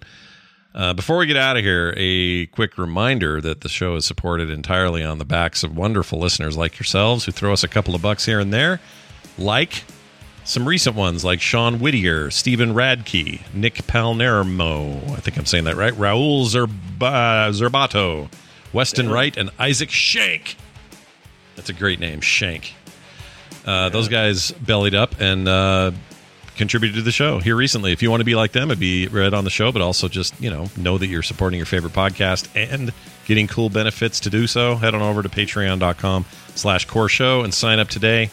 More details at frogpants.com/core, including ways to contact us and everything else. Keep those emails coming. talktothecore@gmail.com. All right, that's it. We got to do words of wisdom. John, we always start with you. What do you got over there, dude? Well, it was very popular last week. It's always a demand to know what we talked about, so I will bring out Martha to discuss the games we had today. Oh, fantastic. Let's see, today we talked about several games. We talked about Iconoclast, and I remember seeing them open for Bobby Darin back in the day. Blood-stained Ritual of the Night. That's what my husband did when he was waking up in the middle of the night at 7:30, playing around in Forza. Oh, I shouldn't just read what Scott wrote. I should just say the name of the game. Forza is going to get a Hot Wheels thing, so he's playing it. That's what you need to know. Super Ember Kaboom is words that you can put together and make a video game. You've also got Final Fantasy VII, Intergrade or Retrograde, depending on who you ask. and the original, which came out a long-ass time ago. John played a mobile game. Good for him. It was Final Fantasy Tactics and Grim Dawn, which is still a very stupid name. Bo played Gordian Quest. It just sounds like a bowel obstruction, and V Rising, which sounds like another part of the body. That's what we talked about today. Thank you, everybody, for joining us. Wow. Salty Martha with her recap. Bo, anything to add to that? Make some time to read. Oh, that's great. That's a great idea. Wisdom. I'm with you. I'm going to read tonight. That's what I'm going to do. Yeah. I might be a comic book, but, we'll see. That'll do it for us. Thanks for being here. We'll be back next week with more. In the meantime, go play some games. We'll talk to you then.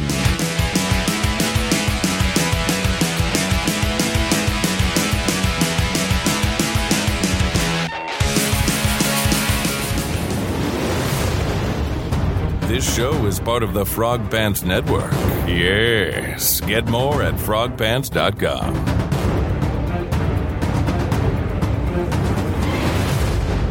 If Jeeble is responsible for the summoning, then I have to stop him. Guy's name is Jeeble. Mom deserves the best, and there's no better place to shop for Mother's Day than Whole Foods Market. They're your destination for unbeatable savings, from premium gifts to show-stopping flowers and irresistible desserts. Start by saving 33% with Prime on all body care and candles. Then get a 15-stem bunch of tulips for just $9.99 each with Prime. Round out Mom's menu with festive rosé, irresistible berry chantilly cake, and more special treats. Come celebrate Mother's Day at Whole Foods Market.